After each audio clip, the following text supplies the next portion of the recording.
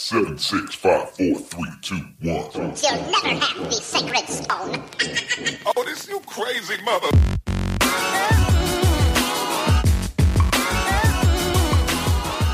Hello, everybody, and welcome to today's episode of DPS. I am one of your hosts, as always, Adam Proctor, and my other host is joining me from a bunker somewhere in the Great North. Ben Burgess, where the fuck are you anyway, by the way? I am in Michigan. Jennifer and I drove up yesterday. It took about 13 hours. It was exactly as much fun as you'd think that would be, since we stopped twice the whole time. So both cases, we just did the 10-minute stop at the gas station, take the Slip dog on out the full body human prophylactic before you go. more or less. There was that's what it felt like. And then especially, you're stopping in Kentucky somewhere and you're the only person in the gas station wearing a mask. You're like, I feel weird right now. But Kentucky's a wild city. On the one hand, you've got little hotbeds of radical militancy and places like Louisville. And I mean that in a relative sense. But it's not the bad. Kentucky's got an interesting history, man. There was some, anti-slave revolts and stances that were taken in Kentucky leading up to the Civil War. It's one of those border states, man. It was it's hot and ripe for radicalization in some ways. But no, I don't envy you for that drive, man. That's brutal. No, absolutely. It's totally ridiculous because we're doing this sort of usual. My wife and I usually come up here and spend some time with my parents over the summer, and usually my brother comes for a while too and stuff. And obviously he can't do that. And in fact, my parents kind of are leaving for 2 weeks, to make sure none of us have the plague, and then coming back, it's whatever. I still like Michigan in the summer, sit in the backyard, drink a Bell's Oberon, but yeah, this is definitely not a standard year. You got that fresh Bell's up there in Michigan, don't you? People don't know Bell's, fantastic craft brewery based in Michigan. One of the originals, one of the OGs. Mm-hmm. Are they still holding strong? Are they still owned by the original folks? Have they sold out to Anheuser or one of the other? I believe they're still owned by the original folks. Last summer, I was in the last time I went to the brewery was last summer, and as far as I can tell, it's still under the original management. And there's Oberon. It's a really nice since you do see it a little bit more elsewhere in the country now, but it's always been something that when I go back to Michigan over the summer, since it's a seasonal beer and it's from there and everything, I always get a kick out of that. But used to really struggle to get Oberon in the summer. People would buy it up. Two Hearted is available year round. Two Hotted, as they call it in Boston. That's one of my favorite Bells. Anyway, you're making me wax poetical about craft beer here. I've been drinking Swill since I've been in quarantine. It's harder to get out, and get the good shit. So. Yeah, well, at least in Atlanta, we've got 420, so Sweetwater, right? So I've been drinking that pretty consistently. There's also, actually, while we're on the subject, Michigan also has Founders, which is excellent. Yeah, Founders, top notch. Yep. One of my favorite porters for sure.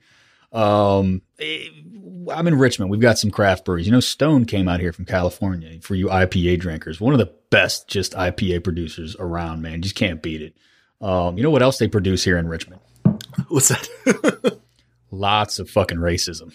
Yeah. Former capital of the Confederacy, my friend. It's a mixed bag. So Richmond itself is a hotbed of good, solid liberals. Yeah. It's been gentrified, so the potentialities there for some urban radicalism has been quite dulled, I would say, over the past decade or so. But right outside the city, you saw not only the highest concentrations of Tea Party chapters, whatever the fuck you want to call them, in 2012, but that also correlated with that area also having the highest concentration per capita of Klan organizations in the 1960s. So a direct lineage from the Klan to the Tea Party out there. It's a mixed bag, but what everybody now knows in the national media is that Richmond is just riddled with these statues of traitors. Yeah. Right. Traitors to the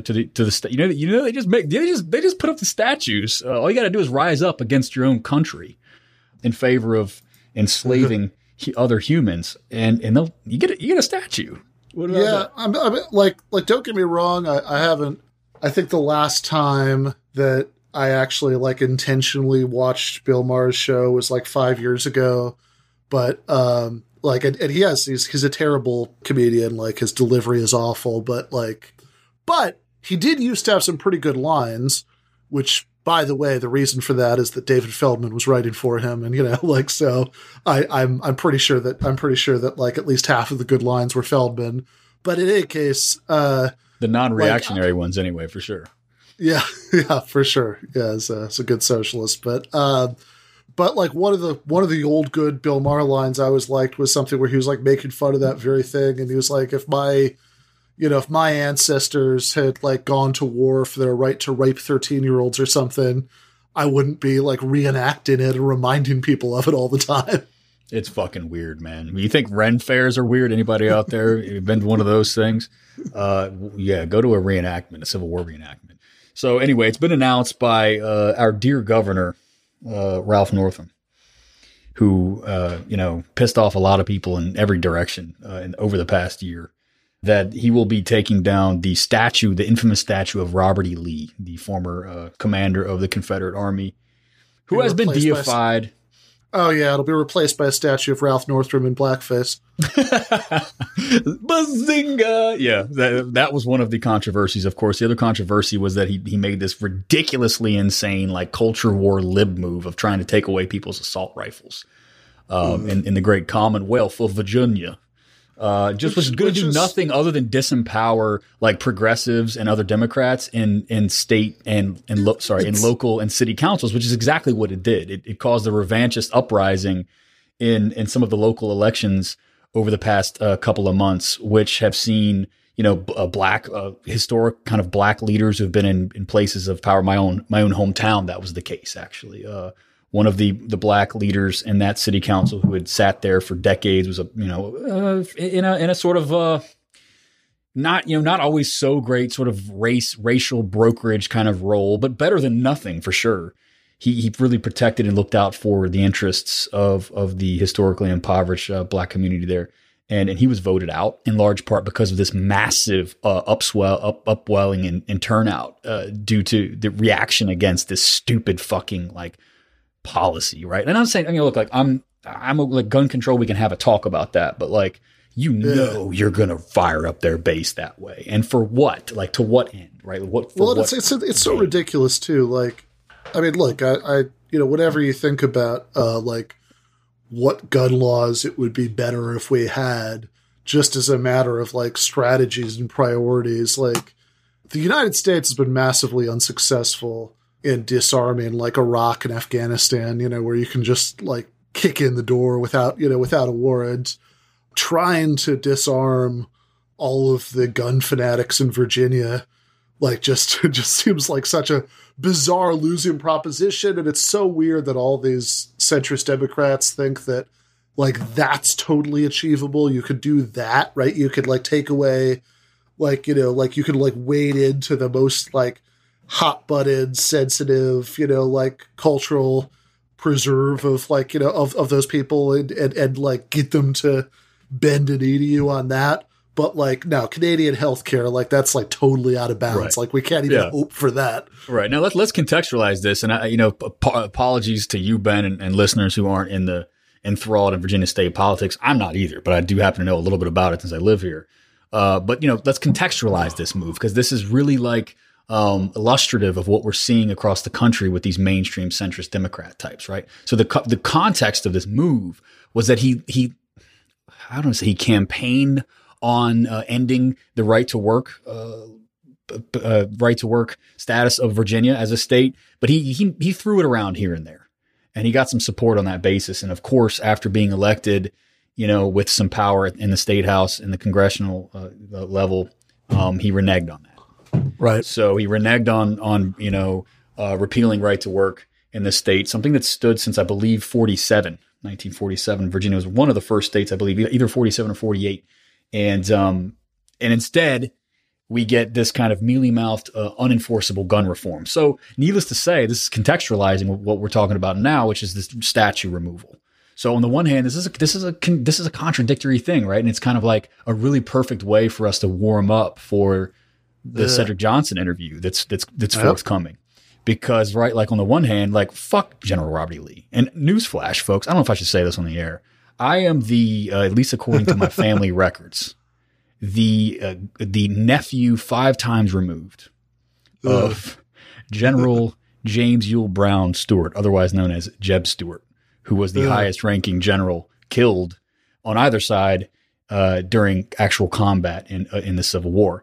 And I am his kin. We somehow, my great grandfather somewhere along the line must have drank away the family fortune because it didn't trickle down to my little branch of that family tree. But as a descendant of one of the most, mythologized generals of that war, I say fuck them. Tear down all the statues. Of course, right. And I hope that there's a hell that they can look up from and see us doing it.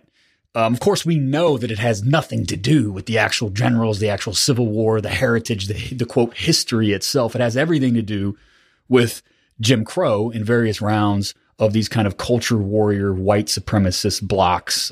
These power blocks. Most of those statues went up in like the 1920s. Yeah, 20s, 60s. Schools were named in the 60s. I went to Robert E. Lee High School, I should add, which was recently changed 2 years ago.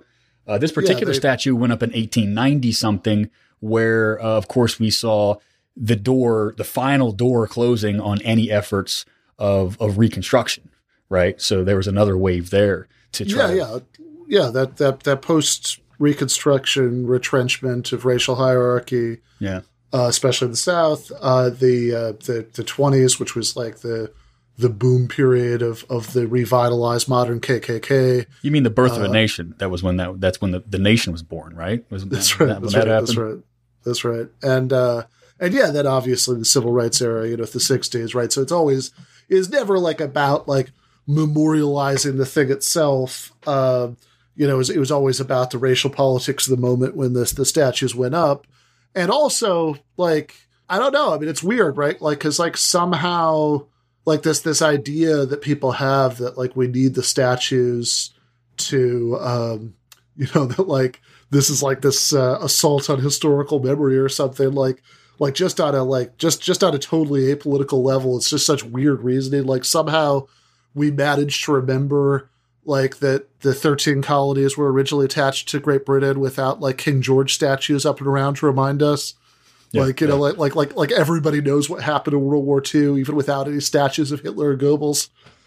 Right. Obviously the sooner they go down, the better. And it's actually been really gratifying to see this kind of like, to see how quickly, they've been going down lately, right? It's definitely one of the most satisfying things about this moment. This line is not original to me. I'm stealing it from somebody on Twitter, but it made me laugh, so I'll share it, right? That to slightly tweak Lenin, there are decades where you fuck around and weeks where you find out. I've been extremely offline lately, so I missed that one, but I love it. So, but there's I'm all tingling now, Ben. Yeah, there it is. Yeah. There it is. Woo, God. Woo, that was gratifying. I knew it was coming. Yeah. But no, I mean, at the same time, yeah. Yeah, at the same time. Moreover, perhaps we might say. But, right, like this is all gravy, right? Fuck them. Yeah. Tear them all down. As we saw our comrades in the UK tore down a statue of slave trader Edward Colston, who was apparently around just killing and trading all kinds of human beings in the 18th century, apparently in the transatlantic slave trade, I suppose. Which, and by the way, gotta mention, like, to my mind, the funniest thing that's happened in statues in the last week, which is when the Louis XVI statue in Louisville was vandalized, and you had, speaking of Twitter, not one but two pretenders to the non-existent French throne. I have no idea if either of them can legitimately trace their family tree to Louis XVI or not, or whether this is just like some bullshit, like family thing. Oh, your great-great-great-grandfather was Louis XVI, But there are two of these French guys who are like tweeting their outrage about it. And which, whatever, as we continue to descend into chaos, I'm sure by the end of 2020, we'll have like rival royalist armies marching on Paris because that would just fit so well with what's going on right now. But like the best part about it is that one of these two pretenders to the non-existent French throne is like, I guess, a woke monarchist. Cause like in his tweet, he was like, Louis XVI abolished torture. So, he'd totally be on the side of the protesters right now. It's like, so, about Haiti, right? I've heard that some shit went down in Haiti, owned by the French, then made to pay reparations for fighting for their own freedom, by the way. Yeah. Which they're still, which essentially, right. I mean, like the reparation payments they were required to pay to France kicked off a cycle of national debt peonage that's still ongoing, right? Isn't that just so French though, to still try to take credit for some shit on the back of like this unspeakable foundational travesty, So that's a hilarity. Of course, our UK comrades threw old Captain Colston into the sea of Bristol. That was amazing. So in Richmond, in my dear city, protesters tore down a statue of Williams Carter Wickham, who was apparently a Confederate general from the city. I don't know, fuck knows who he is. If you owned enough human beings and you spoke just with the right accent, they gave you the fucking bars on your chest, I guess, if you were in the Confederacy. They tore down that statue the other night, and then the report, and this was printed in the newspaper. Somebody apparently whipped it out and pissed on him. That was awesome. Pretty great. Insult to injury, tore down old Williams Wickham from the 1890s, and then somebody literally just whipped it out and peed all over him. That sounds great to me. I mean, look, I'm with this. I'm down. I'm with this movement. Let's piss on all the Confederate generals. But, before you get to the but, I think we should seriously consider making "Let's Piss on All the Confederate Generals" the name of this episode. Yeah, piss on all the Confederate generals. I'm down. Let's do that. But we also have to think very seriously in a nuanced way about who this is going to empower, politically speaking, because this right here is potentially going to hand Governor Ralph Northam and a bunch of other centrist a-hole Democrats who have not had the gall or the wherewithal or anything of that measure to carry out very basic, proud Democratic Party policies when they had the chance, right? Which is, of course, like I said, repealing the most inhumane elements of Taft-Hartley being these right-to-work laws. And so here they have a culture war that's handed to them on a silver platter, which is just in many, many respects. However, we have to be concerned, obviously, about who this is going to empower. Yeah. And another way of talking about this would be a good segue into something that you've looked into and have a lot to say about, is the way in which the Minneapolis City Council is getting a lot of radical street cred for their intention to, quote, defund and dismantle the city's police department following this police killing of George Floyd. So, maybe comment on that and tell us, kind of explain to us really quickly what's going down in Minneapolis. Are they actually going to dismantle the police? Are we going to see the police being abolished? Well, short answer, I doubt it, but let's, but just to cycle back a little bit, right? Like, I think it's important to make the distinction. Obviously, nobody should, obviously there shouldn't be statues of these 19th century supervillains. It's a just and necessary thing. They'd be ripped down. Nobody who's descended from people who were owned by these assholes should ever have to, look up at, one of those statues. But it's also it's so empty by itself. It's one of the symptoms of the Russian Revolution happening, the Romanovs finally being overthrown, was that this archaic, old imperial Russian calendar could finally be replaced by the standard global one. And that's a sign of progress. But if Tsar Nicholas had just said, "Hey guys, good news, we're going to replace the calendar," that would have been literally meaningless by itself. Right. I mean, right. That's, yeah. It's I like that analogy. Yeah. It's the cheapest way to pretend that you're doing something like that. We're going to have the same unjust, you know, we're going to have the same unjust structures, you know, with all the, you know, that keep most, you know, black people in terrible economic conditions, etc. But like, you know, we're not going to have some of the symbols of those structures. Like, okay. Yeah, right. If only Tsar Nicholas had been a little bit more sophisticated and cynical, you know, and less assured of the chosenness of his regime. Maybe 1917 never would have happened. You know, he should have hired Nancy Pelosi as a consultant. I believe she was in her teens at the time, if I'm not mistaken. Her and all the rest of the ghouls that seem to never age or die, feeding off the blood of millennials and Gen Zers. Yeah, and whatever she's keeping in that ice cream freezer. But yeah, no bone question. Marrow. Right? Millennial bone marrow.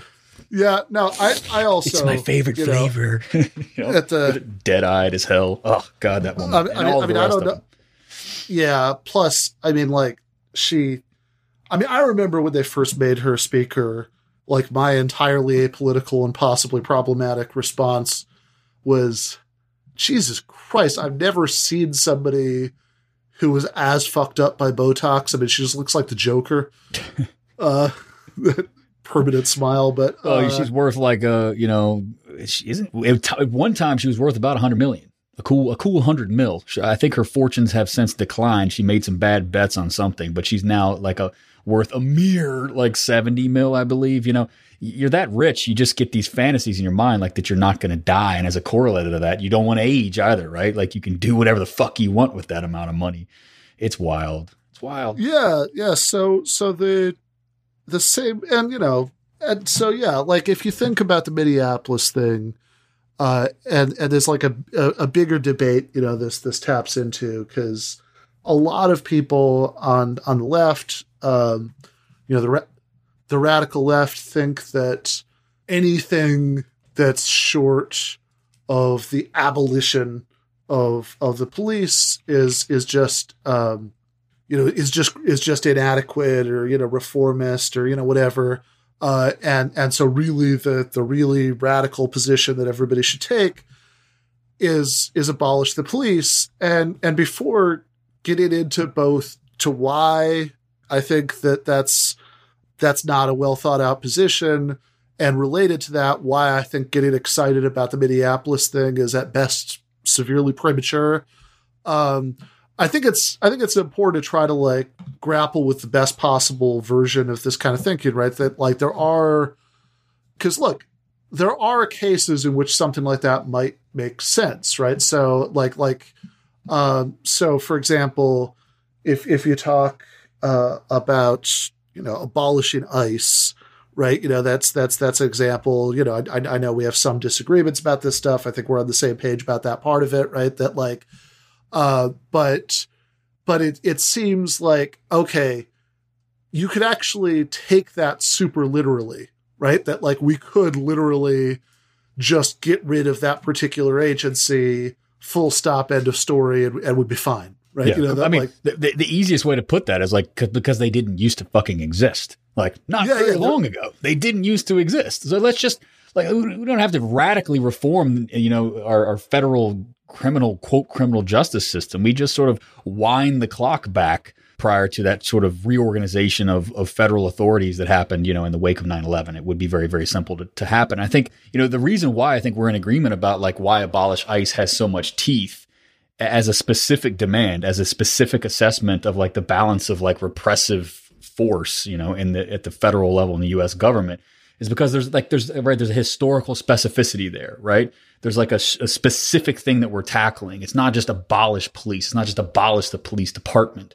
And so in that respect, like, I'm curious what your take is on that. I know it's you mentioned you just recorded a video for one of the Zero book series about this. So I know you have a lot to say, but to my mind, like, you know, they're not so much abolishing police as they're just saying like, okay, in this city of Minneapolis, in this moment, there is this department with these people in it, organized in this way, with these like specific, like with this rap sheet of like cronyism and corruption. And like, so dealing with the specificities of that issue and then trying to redress that, to me, sounds like a different question than just like, let's abolish police. Yeah. So absolutely. So just for listeners who might not have been tracking this yet, what's happened so far is that 9 members of the Minneapolis City Council, which would theoretically be a veto-proof majority, have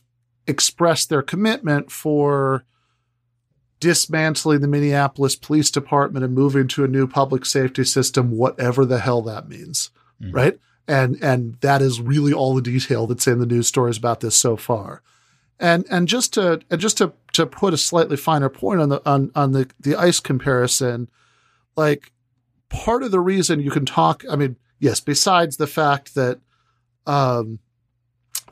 ICE is like half the age I am, right? Like that. Right. So this, we like it not existing isn't that radical a thought. And even more generally, like, even without like any great change necessarily, I mean, obviously I do think there should be a great change to the immigration system, but even without any great change to the immigration system, you could still, you could have a border patrol, whatever, but like, you don't really need a agency that's specifically tasked with going around like ferreting out and rounding up, peaceful and otherwise law-abiding people for committing what, let's remember, even now, I mean, it's a misdemeanor. It's like crossing the border without permission, like as an actual legal category, right? For the vast majority of American history,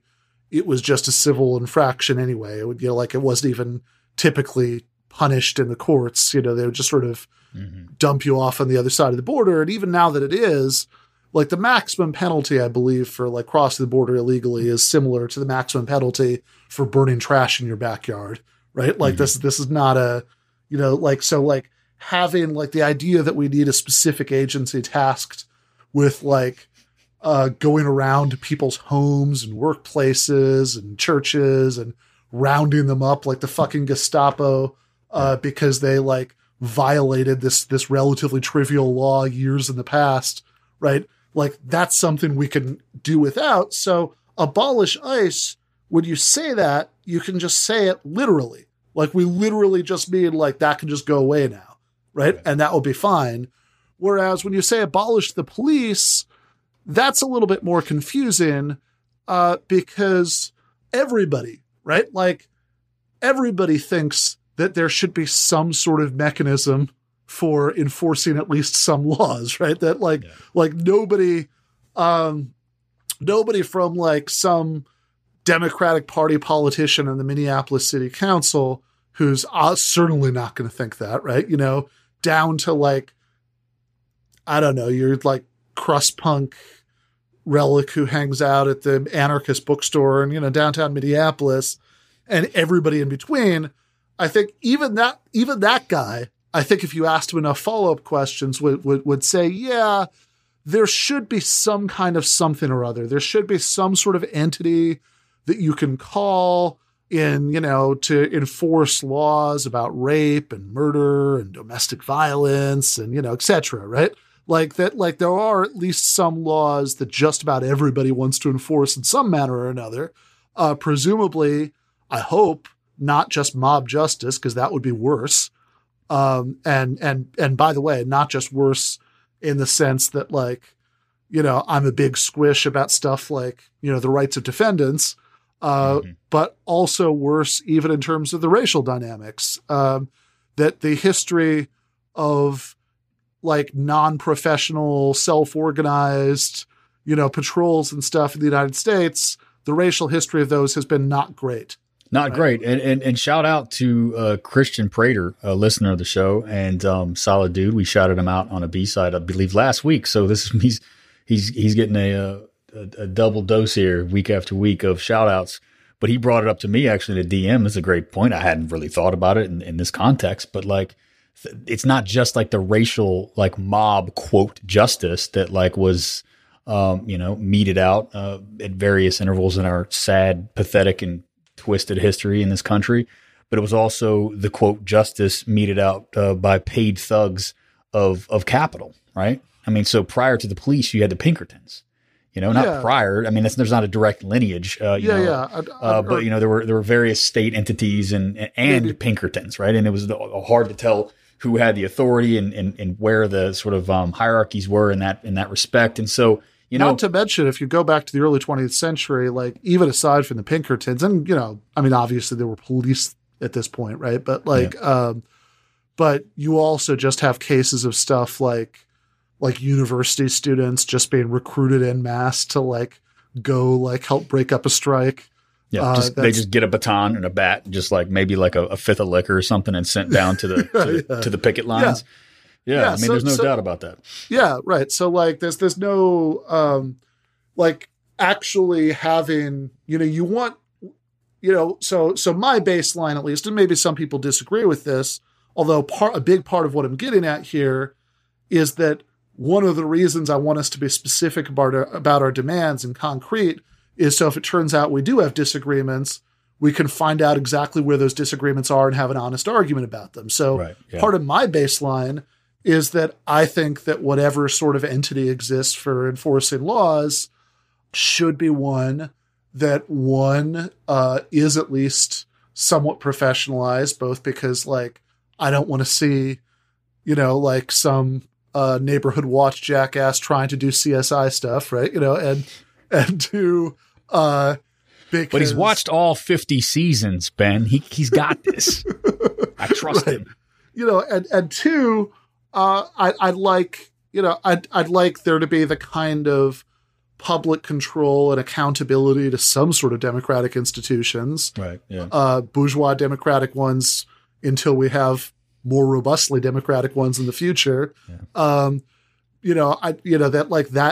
These seem like in order to guarantee things like the rights of criminal defendants, right? This is all important to me. I think it's important to most people in this discussion. But again, the vagueness about a lot of these slogans obscures that. So then when you say, okay, so if we all agree that there should be some sort of entity or other that enforces laws, then, and maybe even we all agree that it shouldn't just be self-organized posses, going down to take care of business, right? The Antifa super soldiers shouldn't be, banding together to mete out community justice. Yeah. I mean, so there's that. I mean, so we've got it. So we don't want that, right? But just to barrel ahead here, I just also okay, so given that that's a baseline, right? We want there to be some sort of entity. Presumably, if everybody in this discussion is some kind of leftist, right? We all want it to be some sort of public entity, right? We don't want the last thing we want is private policing, right? So we want so we want whatever is in charge of law enforcement to be some sort of publicly owned entity or other, right?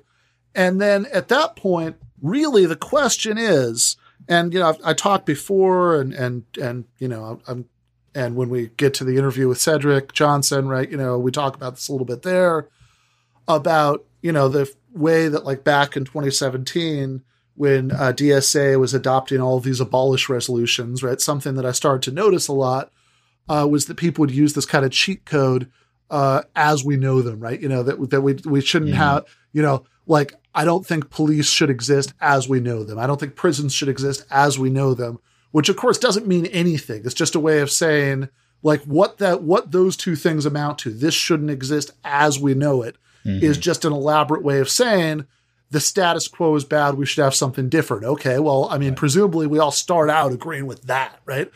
So the question is, what are the specific ways we want it to be different, right? If there's some sort of entity. And the Minneapolis thing is a perfect illustration of this because they say they want, these politicians in the city council, right, say they want to dismantle the police and have a completely different post-60 system. That doesn't mean anything. That could literally mean almost anything, right? So just to start off the top, right, one, right, just to be cynical about this, one thing it could mean is just do the equivalent of knocking down the statues without changing any of the underlying power structures and just like get a bunch of new, like repaint the cars and get a new sign, right? Yeah. And say this is no longer. Shit! It's Pride Month. We could paint them like rainbow colors, right? Yeah, exactly. Brought to you by Wells Fargo. Wells Fargo Pride Month. Yeah. So like brings you abolishing the police. Exactly. Yeah. They could make like a Netflix docuseries about it. Yeah, totally. Maybe as a sequel to like Hollywood, it'd be really great. But we've got a barrel ahead here. I mean, one statistic I saw, and maybe you can incorporate what you've got going here because we've got to get to the Cedric interview. We're burning up the clock here.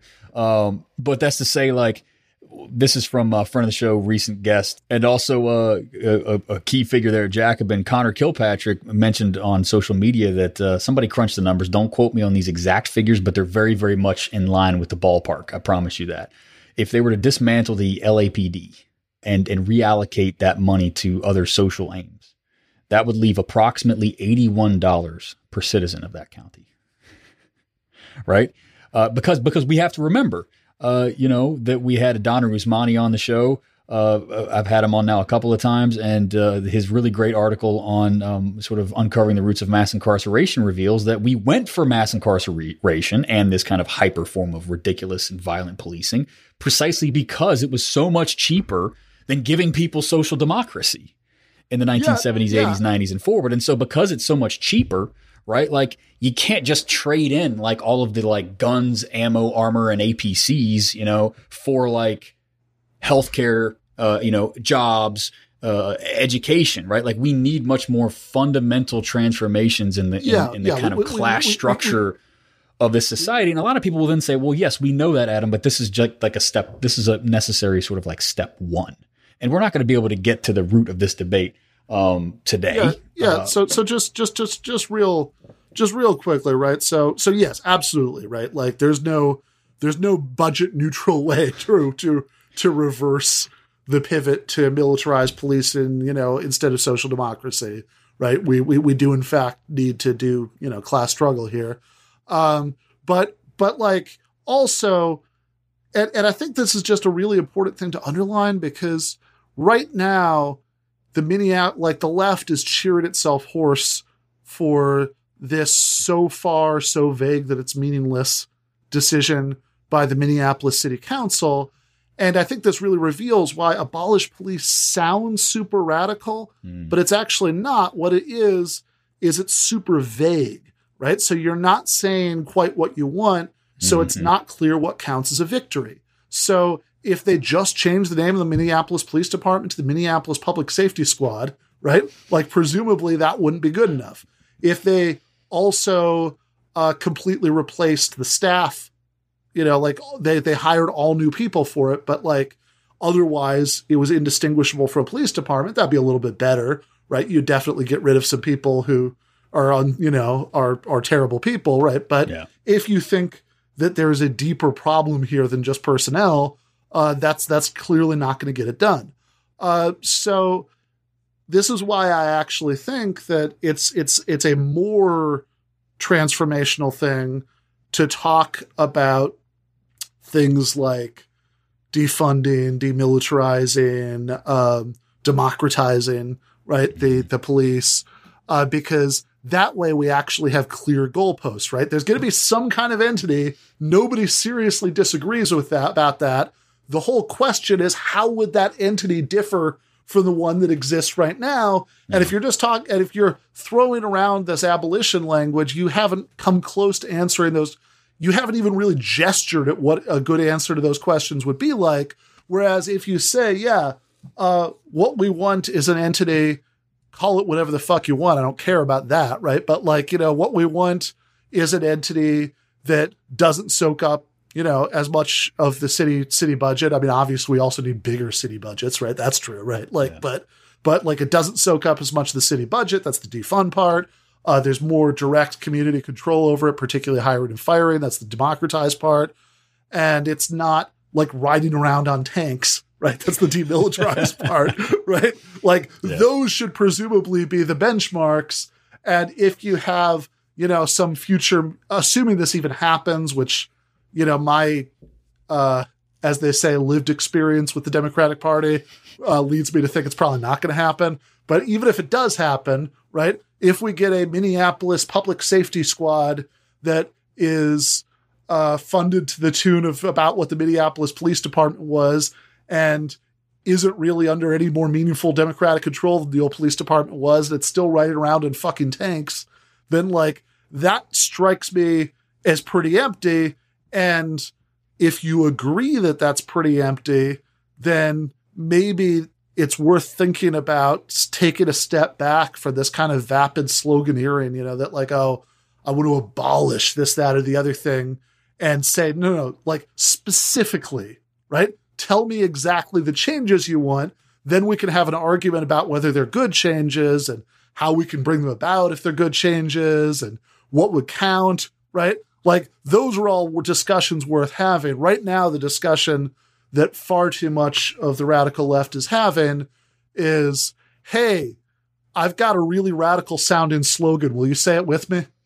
Yeah. And you know, and the problem is, let's be real about this. You know, shout out to the protesters, credit where credit is due. They're definitely angry about a lot of things. And we're going to talk about what those things might be here in just a moment with Cedric. But, you know, people can't stay out on the street forever. You know, Occupy couldn't last forever. And they had fucking, I said they, we had fucking tents. Yeah. Okay. You know, tents and community assemblies, right, to determine the way we were going to organize and operate, right? They don't have so much as that, right? And so there's, you know, to say we're going to assemblies and no plague, exactly. Crucially, no plague, because it is spreading, unfortunately, due to these protests. We know that now. But that's to say that, like, you know, this kind of chest thumping bravado that you see in these moments, and I've been a part of this, and I've fallen prey to this, where it's like, oh, we're going to stay out in the streets as long as it takes. It's like, no, you're not. No, you're fucking not. I'm sorry. I'm really, really sorry, but you're not. We need to transcend the kind of gelatinous amorphousness of the kind of street orientation of this protest and build institutions, build parties, build long lasting formations that can hold these policies to account, because ultimately neoliberalization is, you know, everything that falls under that sign, right, of neoliberalism. And we need to start using that word more. There, I just said it, right? I tweeted it out earlier today. That's one word that, believe it or not, like we used to use every other fucking sentence, that suddenly just completely dropped out of the lexicon over the past couple of months. And if we would only start using it, it would force us to connect policing with the broader economic, social, and political changes that we have seen over the past 30, 40 years. It has everything to do with the class domination of, you know, an increasingly narrow sliver of finance capital over the rest of us. And it would draw our attention to these broader changes that need to happen. And that's really what Cedric's work does with policing in a really profound way. So I'm really happy to bring you listeners, Cedric. He's a smart guy for sure. And Ben and I are going to have plenty of time to kind of chop that up with him. This obviously won't be the last you hear out of us about these protests. We're going to have a number of other people. Paul Prescott is going to come back on DPS. He did a stay-at-home series episode with Jacobin on YouTube about, it was kind of a biographical sketch of A. Philip Randolph, one of the founders of the Pullman Porters Union, of course, and went on to be a very pivotal player, not only in the African-American community, but also in the labor movement and the socialist movement at large, of course, leading up to the famous legendary March on Washington, which obviously had a lot of labor-centered roots, as many of you know. We're going to be talking with Paul next week about that strategy, about maybe roads that aren't being pursued right now, because there's a lot of dust-ups, both inside of DSA and outside of DSA, about how not only how to assess what's going on right now, but what to do about it. You know, so lots more to say. Let's go ahead and let's get to that interview. Absolutely. Just before we get to the interview with Cedric Johnson today, I just wanted to remind you guys that DPS is entirely reliant on the solidarity of, I was going to say generosity, because it's deeper than generosity. Generosity is a weak liberal notion. Solidarity is grounded in the understanding that we all have collective interests and that we're going beyond charity, that we are indeed contributing to our own betterment and the betterment of all of our situations. So we rely on the solidarity of our listeners and our patrons in particular to keep this show on the road. So if you think that this political project is important, if you'd like to contribute to it, if you would like to increase the volume on our tiny but powerful megaphone that we've got here and blasting this message out into the stratosphere, I encourage you to head over to patreon.com/deadpundits and subscribe at a level at which you are comfortable. All of our members get access to our weekly B-sides, where Ben and I chop it up sometimes with guests, sometimes alone, and we talk about some of the most pressing issues of the day. This is where we save our hottest hot takes. We understand that patrons are in it to win it. You guys have the prerequisites to understand the kind of deeper level discussions. But we also take questions and comments and provocations from patrons. So if you want to delve into some of the subject material yourself, if some of the things seem to be a little scary and maybe over your head, become a patron and shoot us some questions. You'll have full access to myself, you'll have full access to Ben, ask us questions, and we'll do some question and answer sessions as well to try to help further your understanding of these politics and these kind of thorny and tangled and nuanced debates. So again, if you enjoy this and you want to support it and keep it going into the future, head over to patreon.com/deadpundits and become a subscriber today. All right, on with the interview. Welcome back, everybody. Joining us now on the program is Cedric Johnson, a man who people who listen to this podcast with any frequency should be very familiar with for sure. He is the author of Revolutionaries to Race Leaders in 2007. He also edited an important volume for our conversation today called The Neoliberal Deluge, Hurricane Katrina, Late Capitalism, and the Remaking of New Orleans. There were some chapters there and, some serious discussion about policing and the kind of systemic, elements that have to do with policing, which is definitely going to be the topic of our concern today. Cedric, thanks for coming back on DPS. Hey, thanks for having me. So much to say. As Ben and I kind of joked on I believe it was last week's B-side, slow news week, huh? Not a whole lot to talk about. Right. Quite the contrary. Well, the topics that have been raised in the wake of George Floyd's police-sanctioned murder, are wide-ranging, but unfortunately, they are constrained in the sort of liberal imagination, aren't they? They're constrained to, very kind of particularistic complaints about the police, about the way that racism manifests in society. And you are definitely on the forefront of the thinkers these days who are trying to sort of generalize those complaints and turn those kind of personal troubles into political problems. Just talk to me just very quickly about kind of how, you've been thinking through this over the past couple of weeks. You yourself are writing a book on neoliberalism and policing. So maybe kind of introduce that book by way of thinking through some of the questions that have been raised over the past couple of weeks. Right. So the book was imagined as a critique of Black Lives Matter, the thought and politics of Black Lives Matter, basically making the argument that we have to go much deeper. And much of what I try to do in the book is connect contemporary policing not to slave patrols, not to the first few decades of Black migration in the beginning of the 20th century to cities, but really to the post-war context, right? And really look at how the remaking of cities coming out of the New Deal and out of the transformation of real estate markets and suburbanization after World War II really sets up the kind of policing regime that we have now. Because it's not really until really late that we begin to see the Black and brown plurality within prisons that everybody takes as having much longer historical roots. I mean, even when Ronald Reagan is sworn in, right, whites are still a slim majority of those kept in jails and prisons across the country.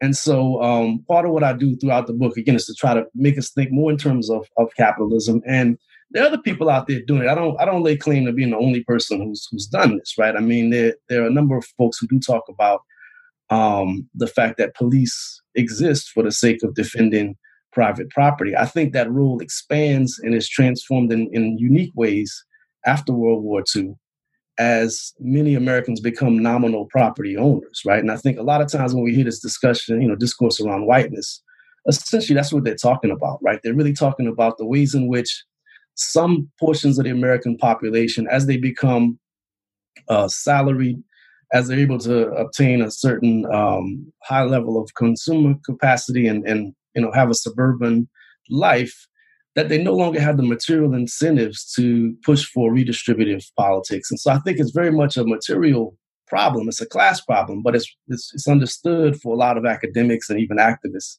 as essentially a racial one. So the book is about that. Like, how do we talk about policing and how do we be anti-capitalist at the exact same time, right? I think that's possible.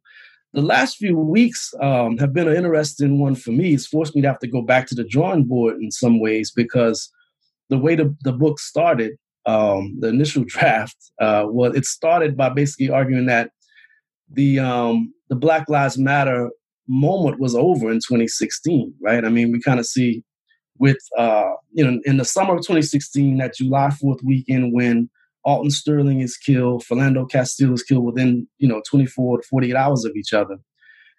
We see an explosion of protests across the country. But then we also see the mobilization of Blue Lives Matter forces, and in particular, then presidential candidate Donald Trump, who seizes the moment alongside Giuliani and others to defend police. And he actually does this. He has the support of the two black sniper incidents, right? One in Dallas and one in Baton Rouge, where you have black snipers who are armed, both of them veterans who kill police officers, right? It becomes the perfect moment to kind of put the lid on Black Lives Matter as a phenomenon. So the last few weeks, with George Floyd's death, but also Ahmaud Arbery's killing in Georgia, Breonna Taylor.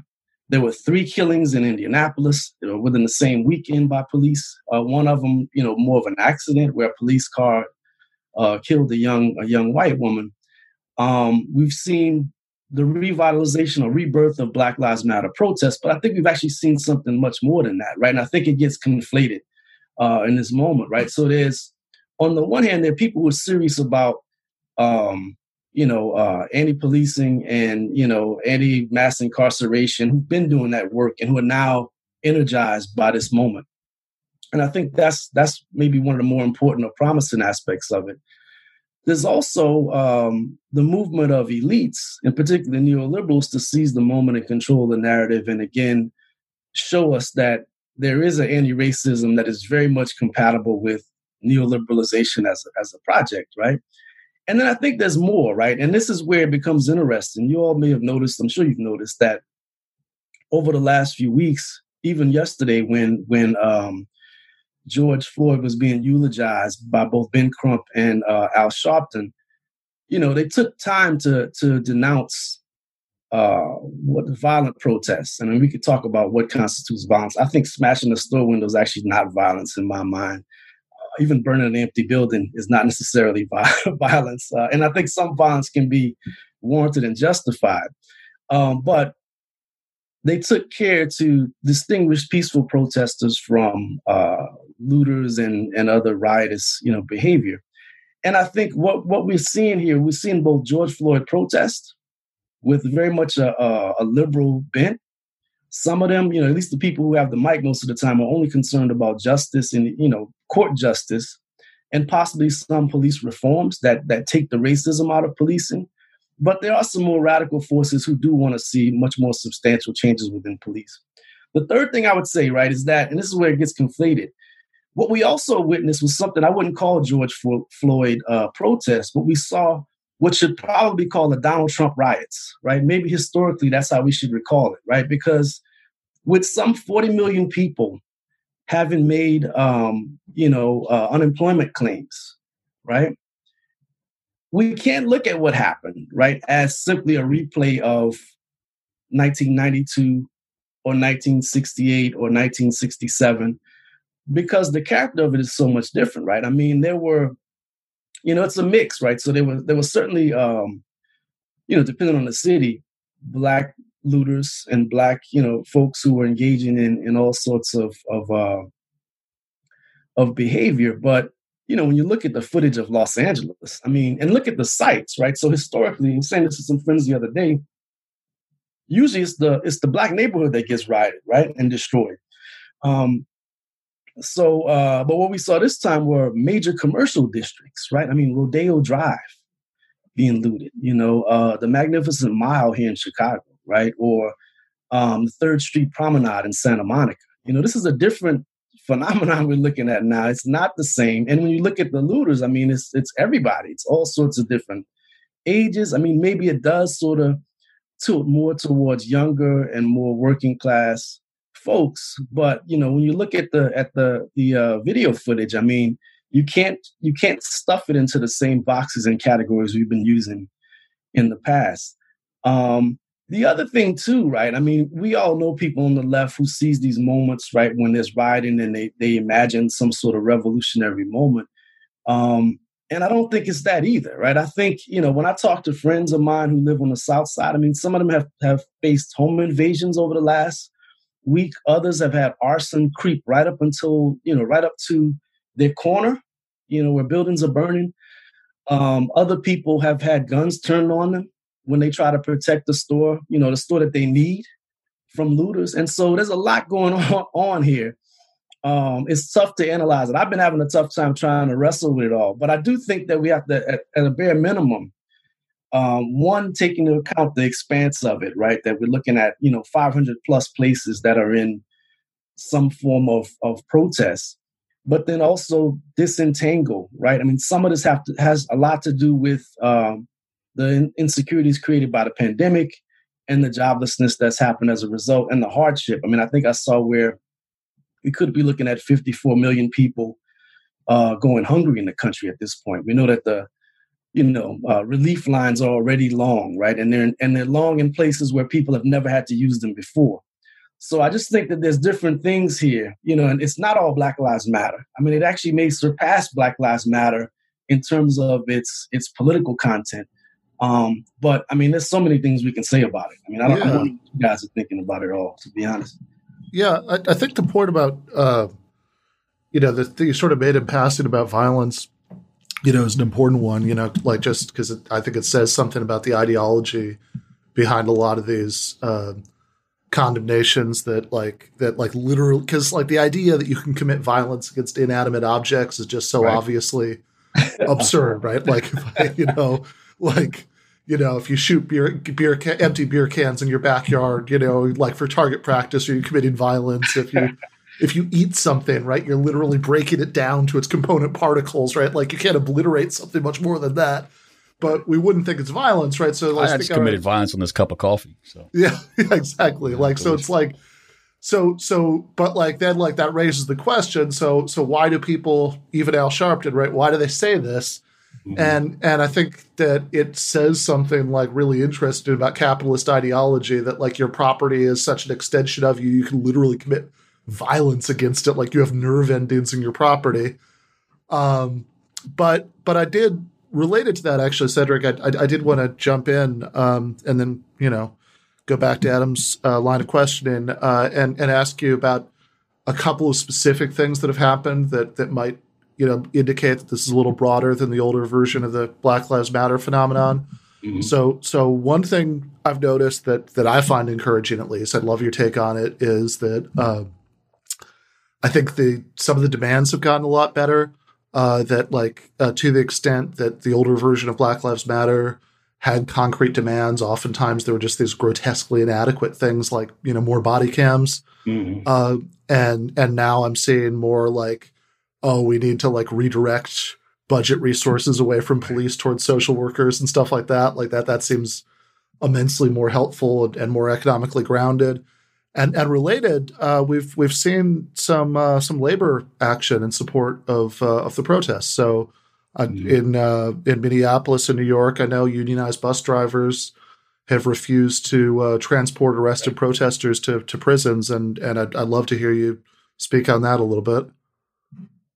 Yeah, I mean, I think there always was sort of different wings within Black Lives Matter, right? So there were always, at least some of the students I've had students who were active with Black Youth Project 100 and, different local formations here in Chicago. And their ideas, I would say, were best for like an amalgam, right? They included the body cameras, they included like the strong anti-racist position, but they also talked about some redistributive approaches. And I would say, I think that the Fund Our Futures tendency, the defund the police, these things are all progressive. I think, but we have to push it even harder, right? So some of the proposals I've seen call for job creation and community programs. Some of this circulated even after the Freddie Gray killing in Baltimore. You saw a lot of people, pushing the same thing, because I think in Baltimore they had this sort of odd but expected increase in police funding. At the same time, they were cutting like community centers throughout the city, right? So some people are simply calling for the reversal of that process.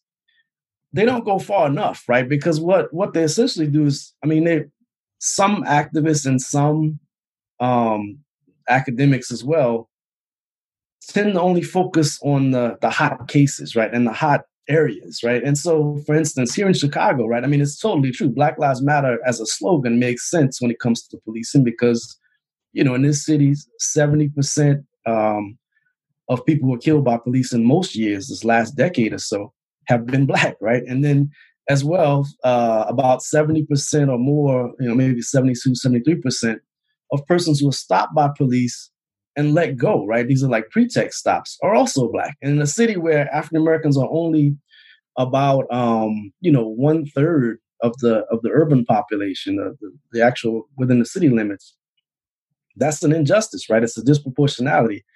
When we look at it nationally, right, it's a totally different situation, right? I think Adolph pointed this out in the piece that he did for Nonsite a while back, that about half of police killings still tend to be whites, right? So when we come up with these solutions about redistribution and defunding, right, and if we're going to turn this money that's being spent on policing towards other kinds of things, should it be coded as for Blacks, right? Targeting Blacks. So that's one of the things that you hear from people who are based in cities. They're simply saying, let's fund Black communities, let's fund Black organizations or programs. And I think we have to think broader than that, right? I think that the potential is here for, return to public works. One of the arguments I actually make in the book that I'm working on. And if we're going to do that, if we're going to win, I think we have to think beyond just simply another kind of patronage, which is what it could end up being in a place like Chicago. It could totally end up being that. But I think, I think the events of the last week are rattling some of the positions that people had. And it's also sharpening the contradictions in a place like Chicago, right? So what we saw that the last Friday, right, when you had rioting within the Loop, within the Central Business District, storefronts smashed along State Street, along Michigan Avenue. The Diamond District area on Wabash was looted heavily. After that happened, right, what was Lori Lightfoot's response? She basically shut down the Loop, and she used the National Guard to create a perimeter. Much beyond. It was actually the perimeter was actually much bigger north to south than the actual Loop. It actually went as far north as Division Street and as far south as 26, which is down around Chinatown, right? And so she did that. And they regulated who was able to go in and out of the Loop. Only if you lived in the Loop, had an address, could you actually go there. What happened?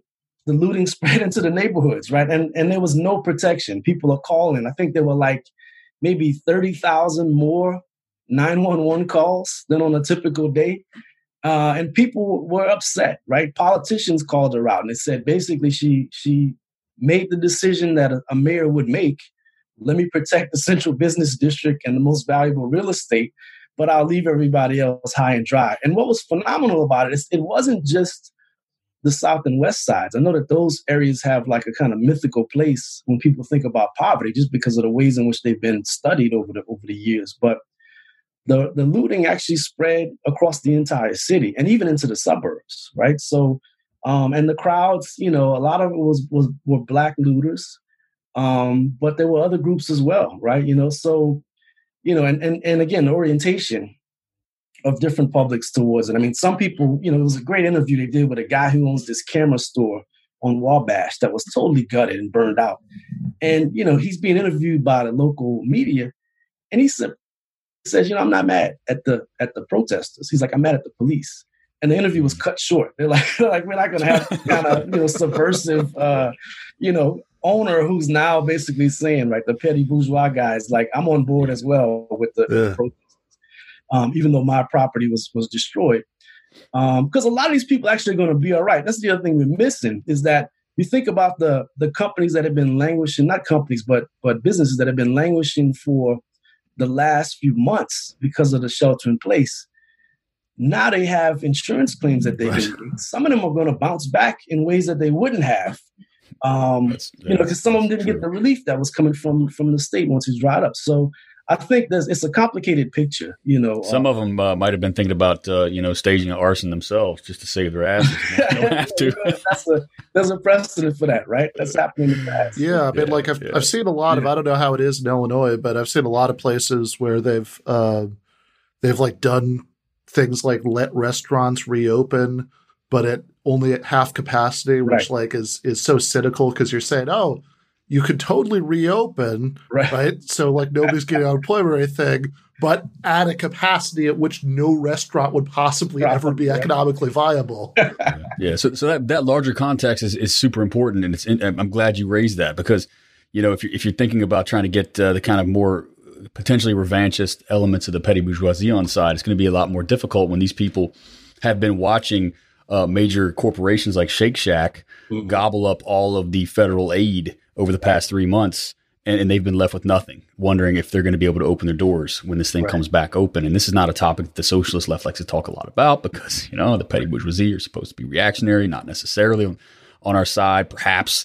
But this is a much larger and important kind of contextual element here. Let's talk about the kind of public perception here. This is something we can't avoid. The Blackout Tuesday effect on social media was everywhere.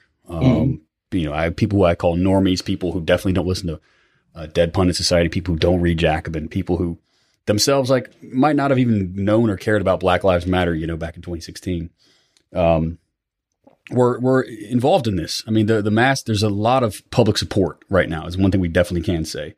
I saw a poll that came out, I believe yesterday, upon recording this. We're now recording this on Friday. This is going to come out next week, so it might be a little dated. It's now June 5th, but 54% of Americans, I believe it was Americans, when polled, thought that when protesters burned down that precinct building in Minneapolis, the precinct that held the cops who were responsible for the murder, 54% of Americans believe that was justified. Protest. I mean, let's break. Protesters burned down a police precinct, and 54% of Americans, majority, say that action was justified. And let's get back to the question of violence. Right? Prison. Sending someone to prison is a violent act. Mm-hmm. Certainly, executing someone is a violent act. So it's not a question of violence. It's a question of, is it just? Is it justified? Is it does the public approve of the action as an appropriate measure taken in response to something else? That seems to be the real question that's at stake. And I'll get you to kind of talk about the general kind of public sentiment, maybe things that you've heard and things that you're thinking about, particularly in context of your book. Because, unfortunately, you're writing a book, you're going to have to not only, talk about what's going on now, but you're going to have to project something into the future that might stand the test of time. Yeah. So you're on the spot here. Let's talk something more specifically here. In Minneapolis, the city council is discussing very seriously, at least in rhetoric, dismantling the Minneapolis Police Department and replacing it with something else. What does that mean? More interestingly, this came from the remarks that are being cited by the press came from a tweet by Benjamin Dixon, who is I guess a colleague of ours, Ben, you could say, sure. Progressive, sometimes radical, commentator, active on Twitter. But he put out a tweet and said, hey, is anybody going to have the guts to go up against their local police departments? To which Jeremiah Ellison, who is Keith Ellison's son, Jeremiah sits on the Minneapolis City Council. He said, we are going to dismantle the Minneapolis Police Department. And when we're done, we're not simply going to glue it back together. We're going to dramatically rethink how we approach public safety and emergency response. To which Lisa Bender, the president of that city council in Minneapolis, echoed that response. She said, yes, we're going to dismantle the Minneapolis Police Department and replace it with something that's transformative, a new model for public safety. Perhaps, I can't remember exactly who it was. It might have been Ellison, who went on record calling the Minneapolis Police Department a protection racket. which is something that we're all very familiar with in many instances across the country, wherein, these police departments will dole out revenge against those who take political positions against them by delaying response to certain neighborhoods, by certainly protecting their officers against internal investigations, by thwarting the will of the elected representatives and the broader public. What do you make of these more kind of specific calls to address like blatant and obvious forms of corruption inside these police departments? It seems to be a serious advancement on the much more abstract and relatively toothless calls to abolish the police that we have seen in the past. Yeah, I mean, I think this is a moment of triumph for Black Lives Matter in the court of public opinion, right? It has also tilted. I mean, that's interesting what you said about the 3rd Precinct fire. But I also saw where, I guess, 57% of Americans also now think that Blacks experience excessive force, are more likely to experience excessive force than whites when it comes to policing. That's changed, right? That wasn't the case. I think whites still, like maybe 49% of whites believe, but when you look at the entire population, it's 57%. I think that's significant. But one of the things that might be missing, right, before we get too excited, right? I mean, I think people have a problem with racist policing. They have a problem with corrupt policing. But I think the majority of the American public doesn't necessarily have the same problem with police that many activists do. I think when we go back to that period I was talking about, the 2016 moment when we saw like this mobilization of Blue Lives Matter, counter mobilization against Black Lives Matter in the summer of 2016. One of the interesting sort of factoids from that period was that over the course of demonstrations related to Ferguson, Baltimore, and Chicago, support for policing nationally strengthened, even across racial and ethnic categories. People still supported, they still wanted police as a part of our society. They also didn't want to see any changes in the level of police budgeting at that point. And they were pretty satisfied. Again, they had a problem with the excessive part, but they didn't necessarily share the abolitionist position for sure.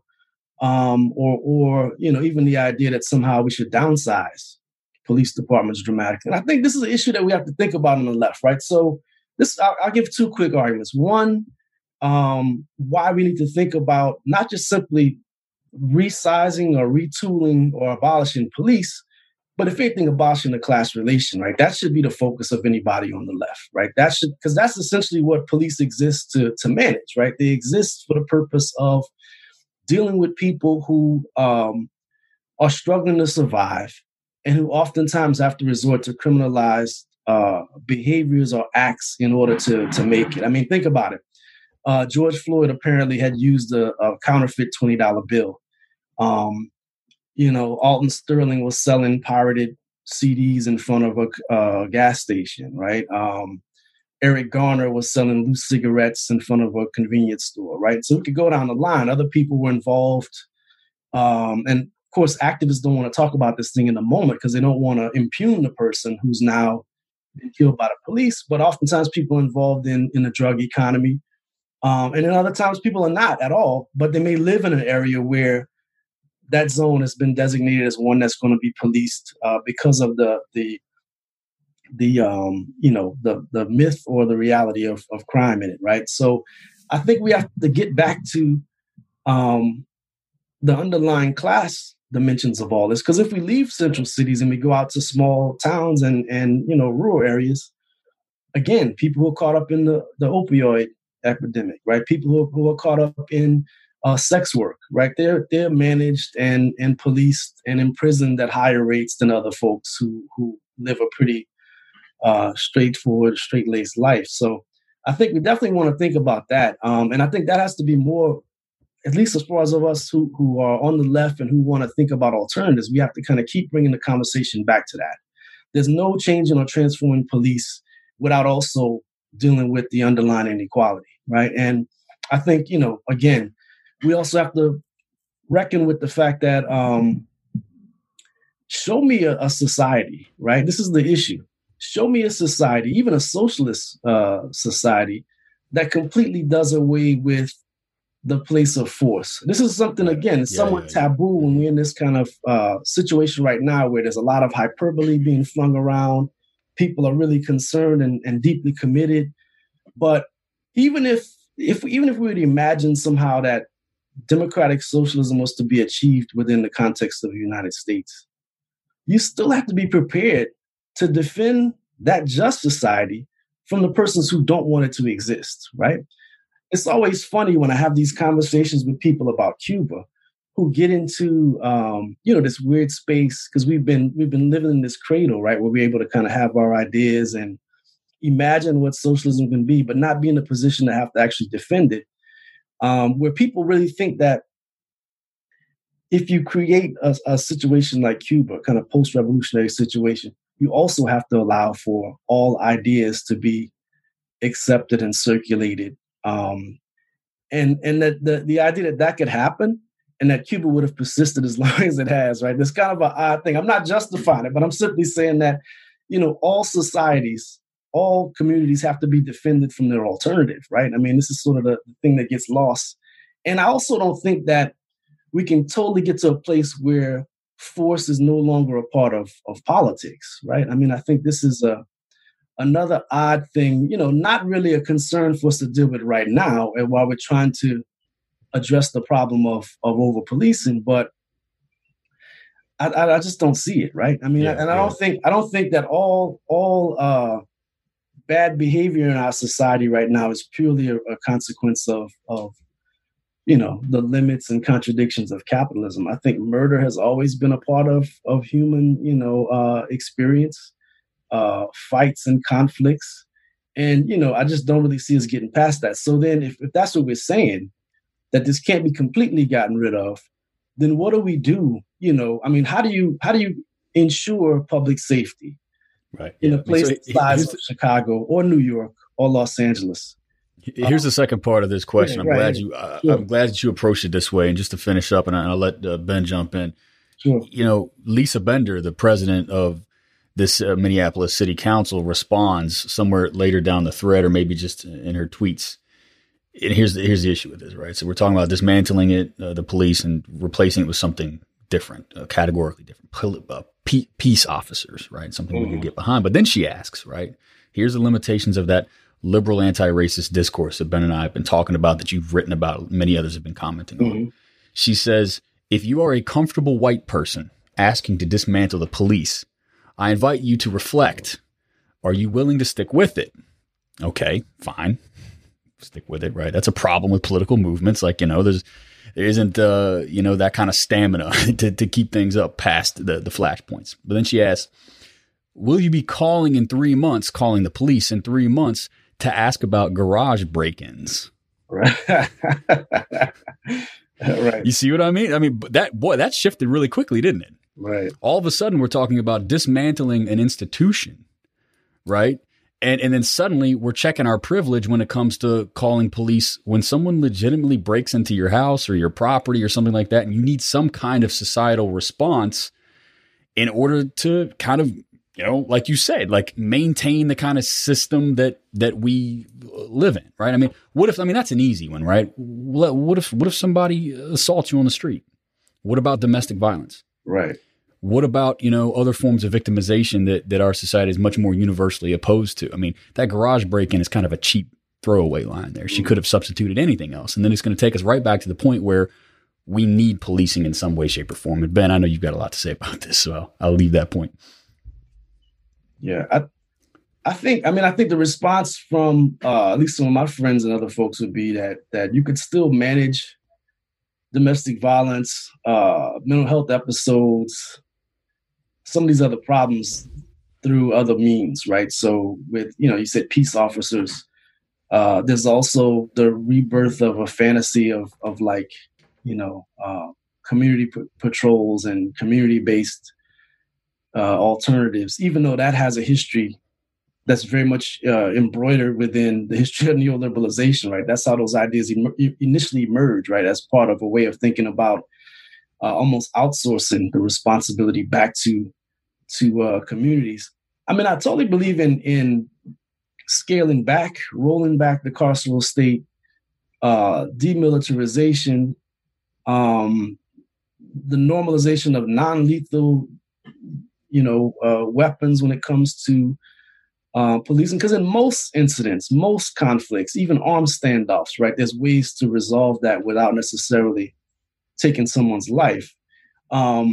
I just think that we can achieve public safety and can do a lot more by getting rid of some of the inequality that exists, right? I mean, nobody's going to break into the garage to steal your bike if they've got one already, right? And they're content with the life that they have, right? I mean, unless it's Karen, who got angry at the last week's PTA meeting, so now she wants to, get back at you for something, right?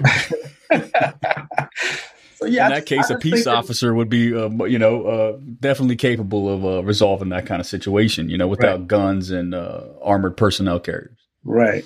So I think we can do it differently. I think that there's limits to it, though, right? There's limits, especially if we are trying to, I think if you try to redistribute wealth, right, there are going to be people who oppose that. What happens in that situation is something that we have to think about. Like, people, so you can persuade some of them, and then there's also, having experiences this past week, when the day-to-day expectations and norms and social order breaks down, which is what we saw here, at least for, about a 48 to 72 hour period, there's gunshots all through the day, right, and night. Sirens going, people who are in need, who can't find anyone to help them.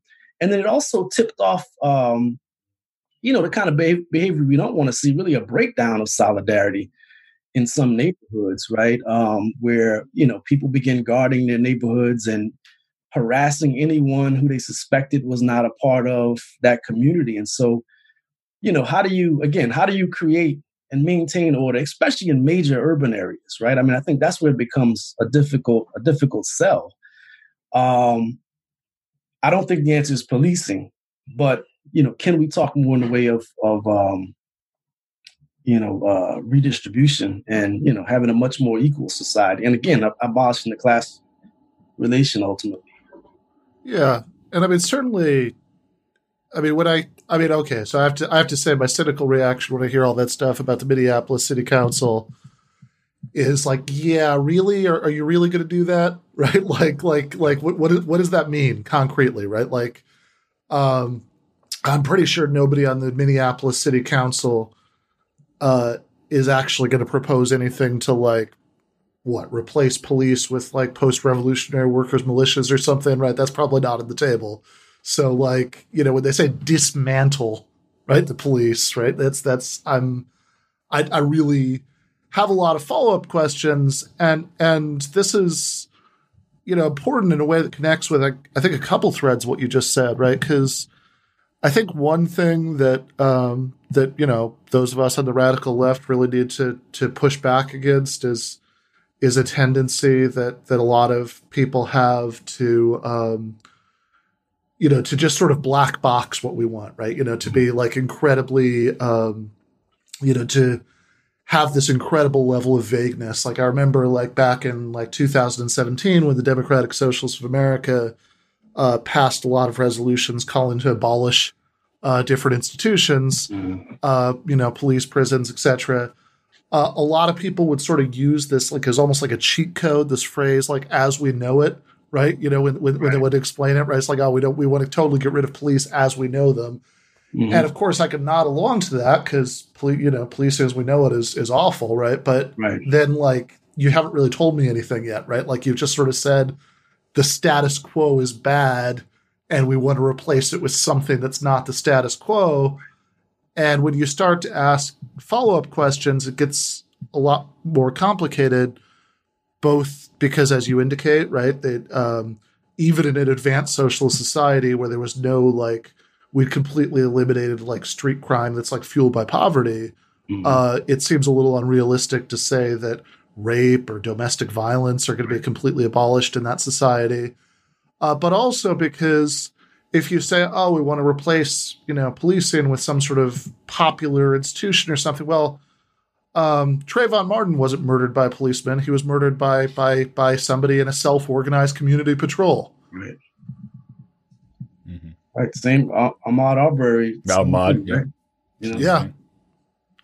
Yeah, maybe this is why you don't see as many blacks who embrace anarchism, even as a set of radical ideas, right? Because usually when there's popular control, it's not always a good thing, right? I mean, it certainly wasn't the case during Jim Crow segregation, right? To have popular will imposed upon people. So I think it's complicated, man. I mean, maybe it's just because I'm getting old, but I think that, having lived in a metropolitan area and having lived in a couple of different really big cities over the course of my life, I mean, we expect a certain level of civility, and usually most people will engage and behave, in those ways. But I mean, I don't think we can get rid of, some of these things like domestic violence and various kinds of predation. I just think that, it's unrealistic and not helpful at this point to sort of think in those terms. I also think that also, like you said, the whole black box idea, a lot of us tend to think about what we want in highly abstract terms and not based on the plane of struggles that are actually unfolding and what could actually be achieved, right? This is what I was saying earlier about the creating popular majorities. I guess that was before we actually started talking on air. But I think that, we have to think in those terms. And if we stop and say that, in order to get the things we want, we're going to have legislative majorities in states, in cities, at the municipal level, but perhaps even at the congressional level.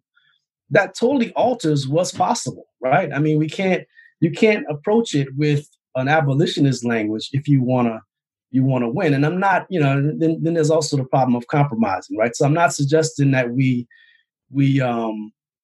go with the city council's view, right? I mean, I think it's our job and our task to try to mobilize as much power to compel them to do the things that we want.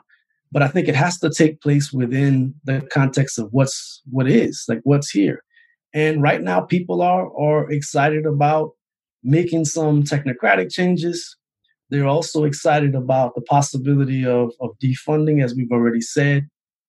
I think the danger, this is what I see as the potential danger, if we don't think tactically and don't think about, like I said, building those majorities. What we could end up with is a mix of a few things, right? I think we can expect over the next year, we can expect to see, it's already in motion, a wave of diversification within corporate institutions, nonprofits, and up to some level within government, right? Because of the elections and appointments that'll happen as a result of everything that's going on right at this moment. I think we'll probably see some of the technocratic reforms we've talked about, and there's lag, right? So on the one hand, you've got people in Minneapolis and California and other places that are saying like defund these institutions, dissolve policing, right? And then I'm still seeing Jefferson Parish, Louisiana, which is part of the New Orleans metro area, they're calling for body cameras, right? So I think depending on the geography of it, which states we're talking about, people are calling for things which, those of us who live in cities would be like, oh, that's not going to work, or we've already done that. So I think that it's going to be uneven. But the danger, I think, is that ultimately what we'll see, if we don't build the kinds of legislative majorities that are needed to pass serious, changes and reforms, we'll see much more of a push towards this kind of like e-carceration or electronic incarceration, right? So more in the way of home detentions instead of prison terms, especially for nonviolent defenders. And they're already moving in that direction, right? But I think this could potentially accelerate that process. And then on the side of policing, much more in the way of data mining, intelligence-led policing, and methods that will rely upon artificial intelligence, right? And algorithms that, at least in part, take the human problem, the the problem we're seeing on the streets right now, right? The quote bias problem, right? Yeah, I mean, robots can't be biased. Robots can't have racial bias, right? So they're like the purest arbiters. We already have. We get right? the It's like T-1000s Terminator. I'm here to distribute justice. Like. Right. No, it's colorblind. I mean, that'll be a great victory for justice when we the T-1000s from Terminator 2 are killing us all at an equal rate with no racial disparities. Right. Yeah. One of my friends, Donnell Walton, he's a physics guy out on the West Coast.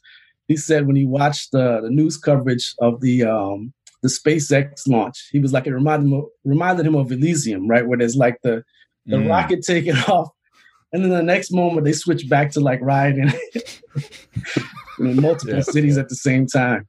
Yeah. But I mean, I think we're already in motion to see some of these less invasive. Well, they're more invasive in some ways, but less brutal forms of policing, right? Where you're aggregating data, you're using data to solve crimes. You are probably breaking all sorts of civil rights violations, right? That'll be where the plane of struggles will happen. But I think that this kind of moment with George Floyd is probably going to lead to that, right? A different kind of policing. I don't think it's going to be as progressive or as it's not going to disappear in the ways that people want.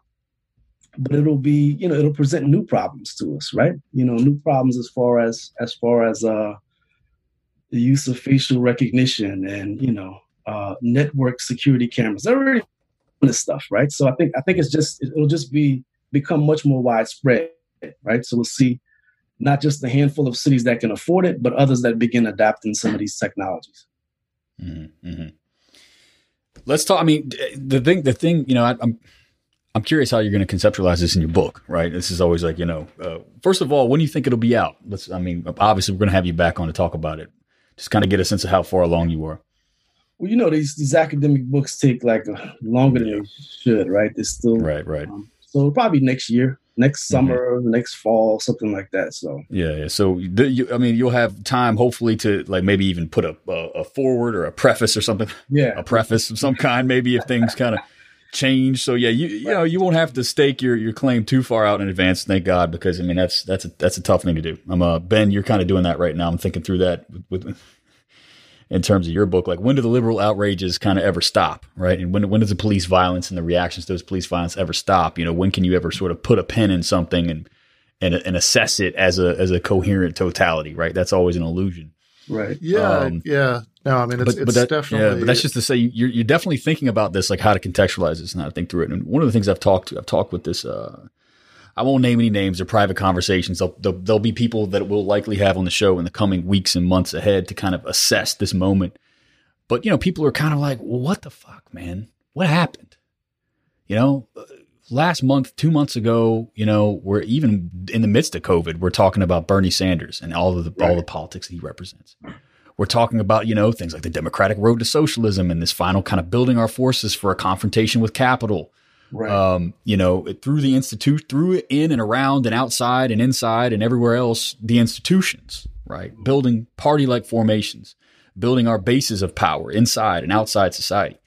And now you look around and we're right back to, in some ways, there's definitely been some progress, but we're right back to this kind of, more like, dare I say, like amateurish, attitude about politics and political and social change that we saw around Occupy. Yeah. It's astonishing. And in some ways it's, I'm trying to, maybe you can both tell I'm a little off brand here and I'm trying to hit an optimistic note today.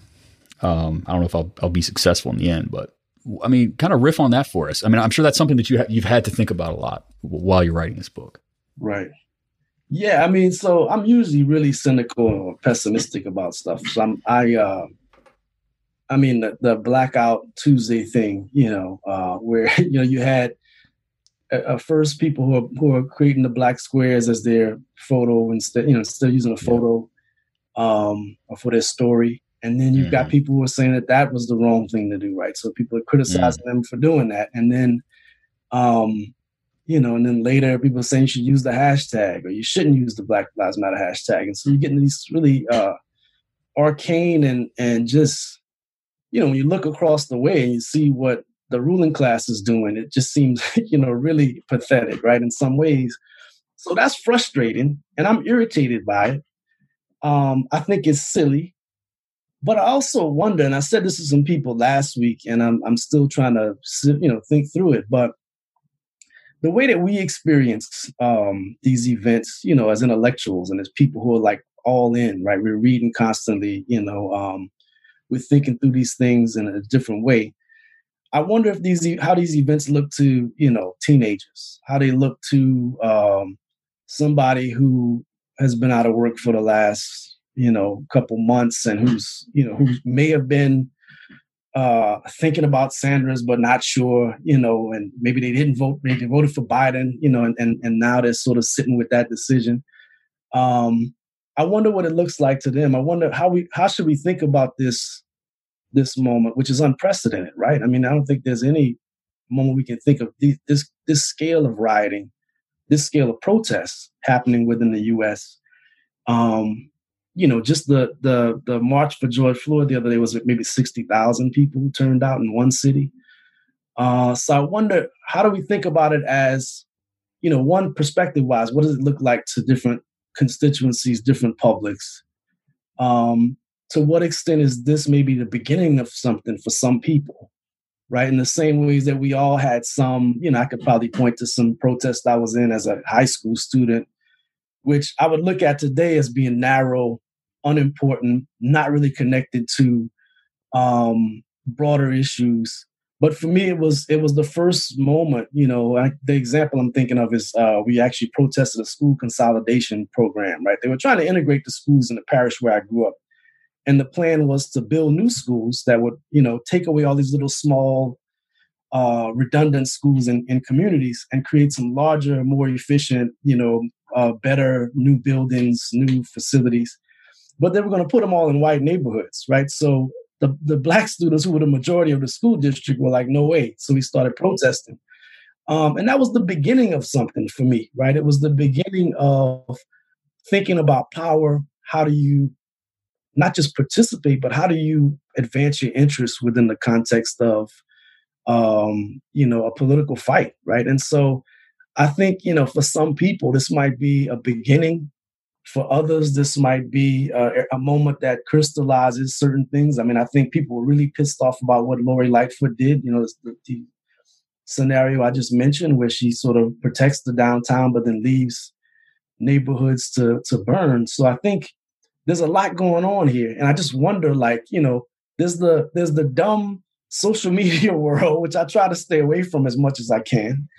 And what that does, right? I mean, just the behaviors on social media, right? It's sort of like, even in regular time, when it's not a pandemic and it's not nationwide protests, people post certain kinds of things. They sort of select out what they want to share. A lot of it is about maintaining your status within whatever cliques are reflected within social media. So people in real life, people you went to high school with, who you want to argue with, there's all that sort of stuff going on. So I don't really know if it's the best place to look. I mean, I just wonder. I mean, I was walking down the street the other day and I was walking, I saw these little girls. This is going to sound like some crappy, almost politician type bullshit, but I was walking down the street and there were these little white girls who were like chalking out on the sidewalks, Black Lives Matter. And, it was sappy, right? And when I saw it, I'm thinking, What the hell? But on some level, I'm like, well, if that's their baseline, that they're starting from the sense that,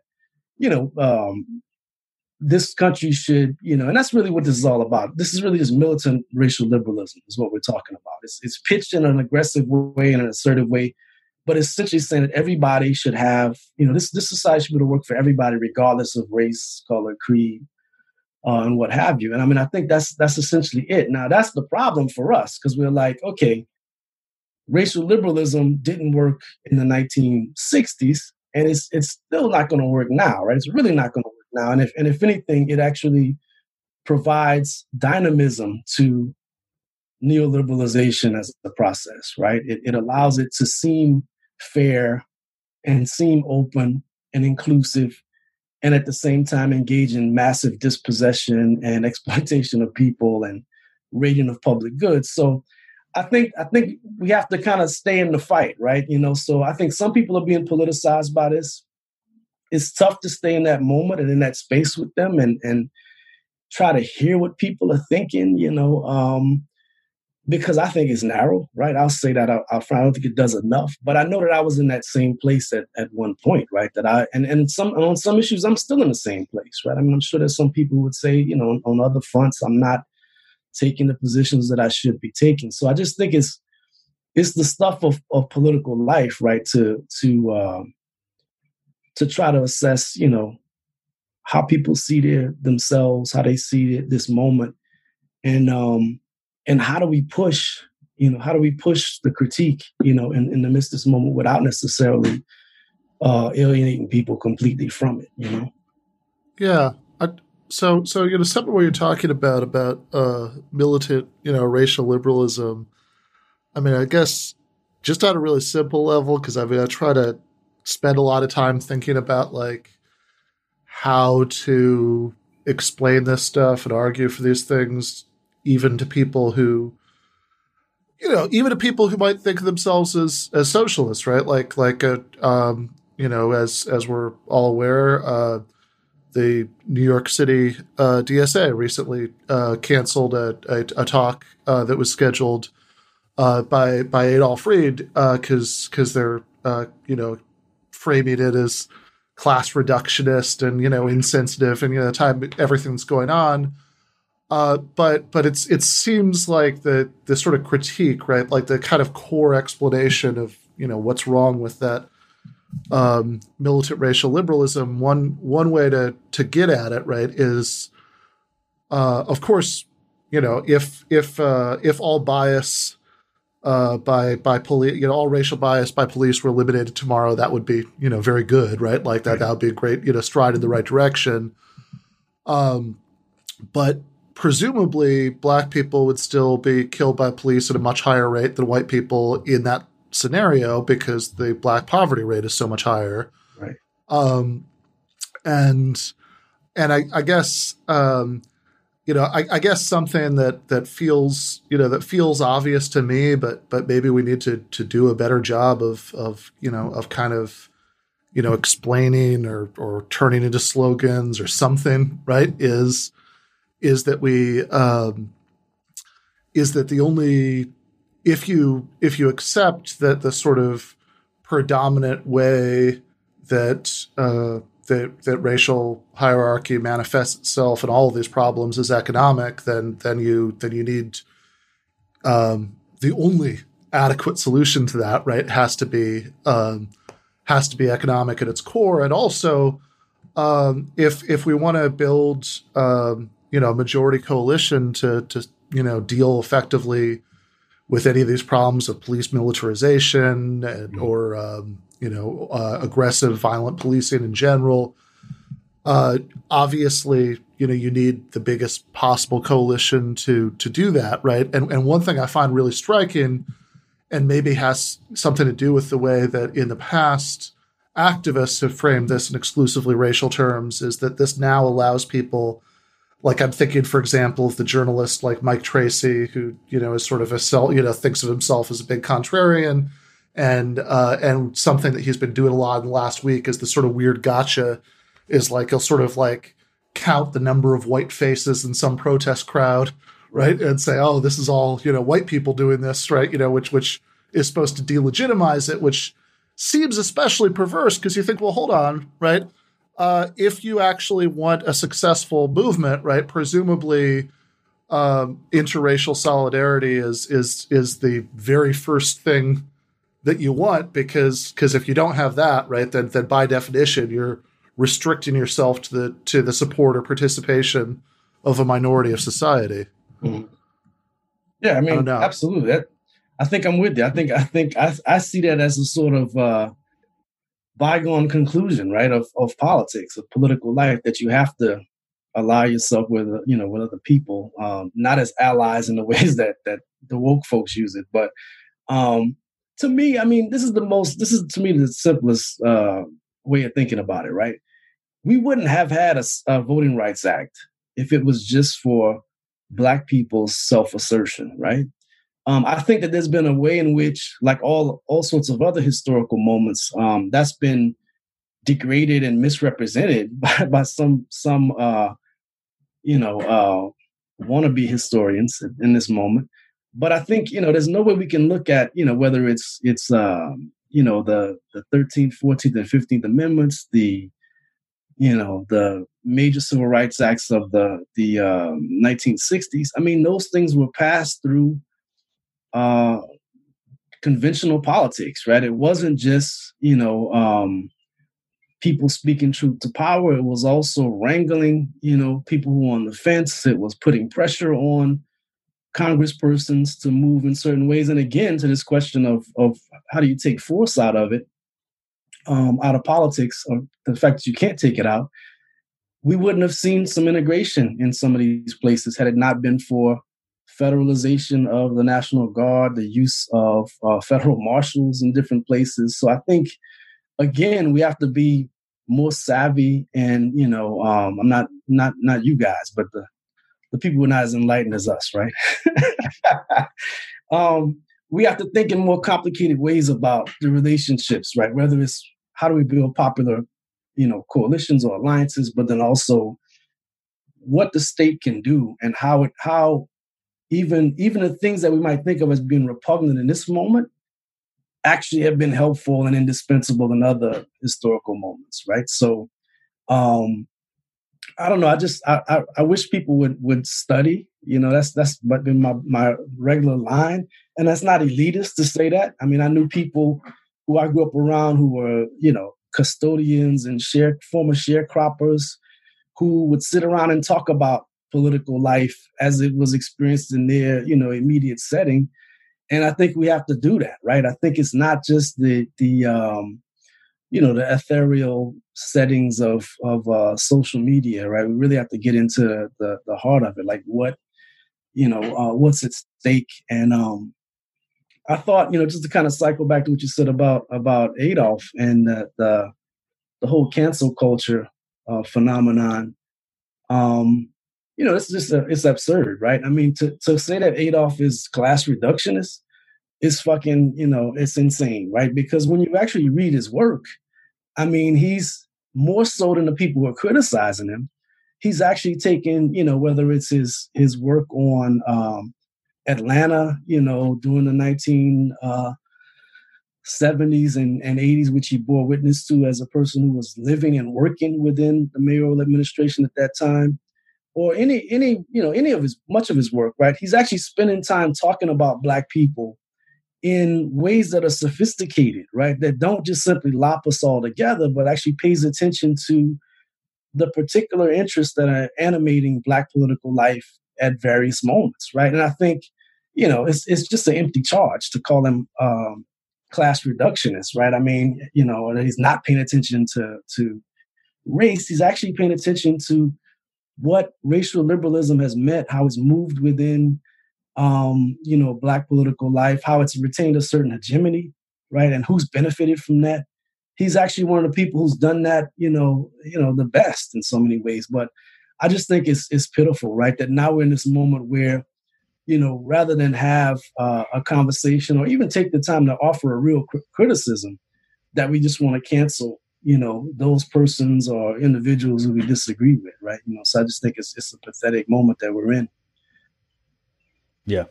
I mean, unfortunately, we don't have the time to get into that particular debate too much more. I mean, but your work obviously gives us a lot of footholds to think through it in a more general way, rather than a particularistic kind of inside baseball, partisan DSA politics sort of way.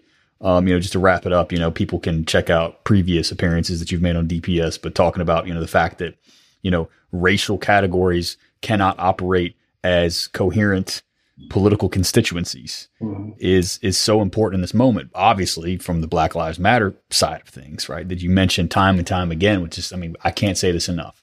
All right. There are more Black identified people in the United States than people, the total population of Canada, right? There are more Black identified people in the United States than the total population of Canada.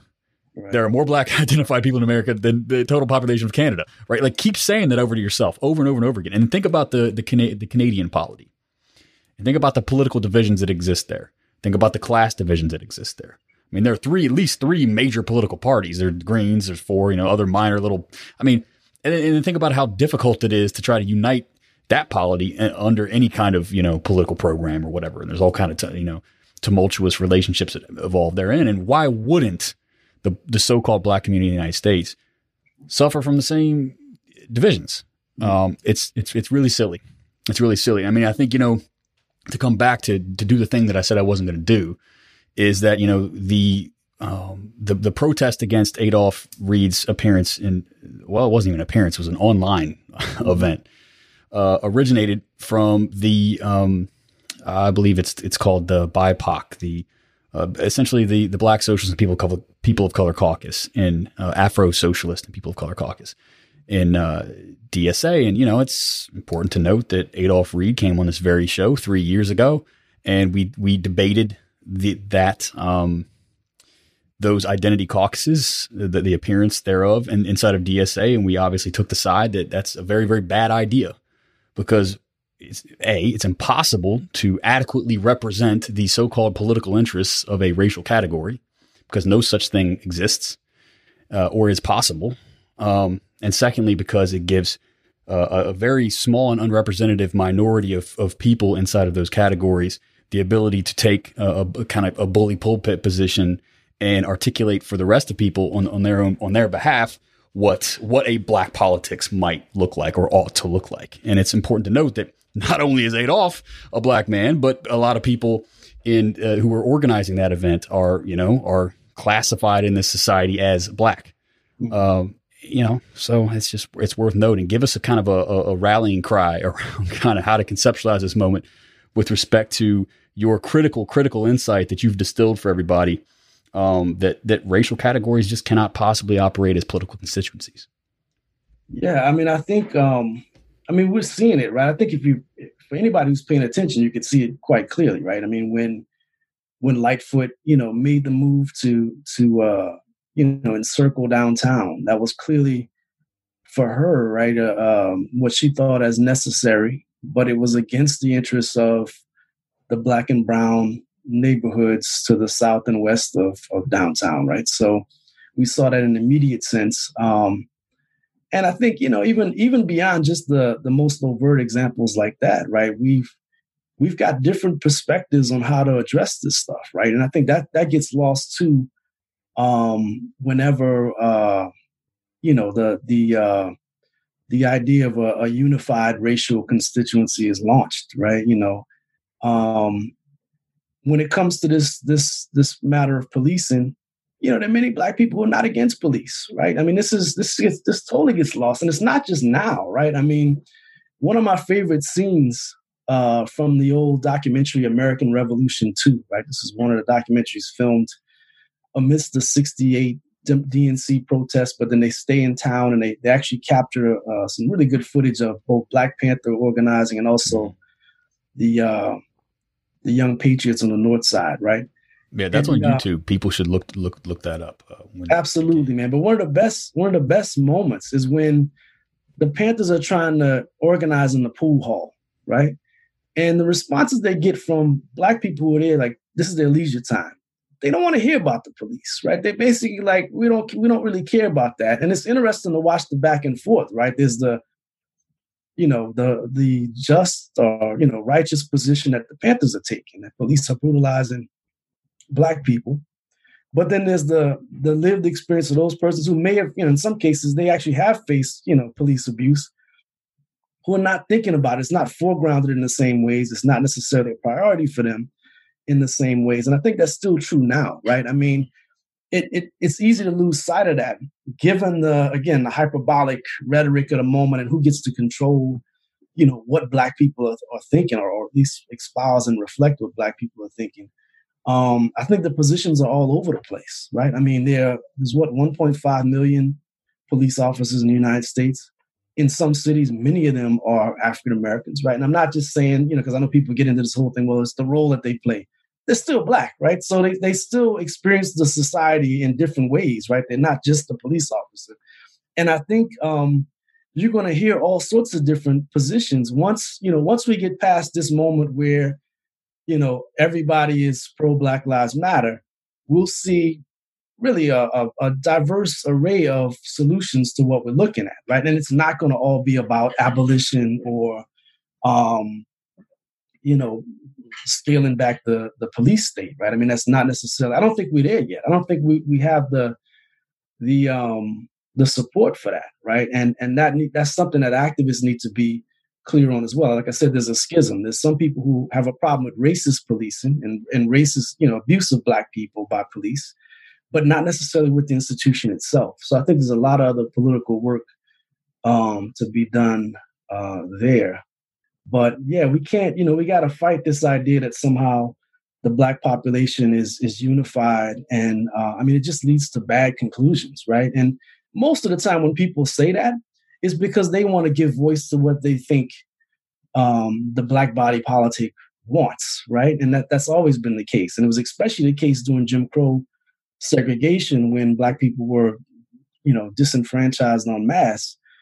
But in this moment where everybody has a chance to say what they think about things all the time, right? And in so many different venues, you just can't hold on to that. The other comparison, I think Touré Reed made that initial comparison to Canada.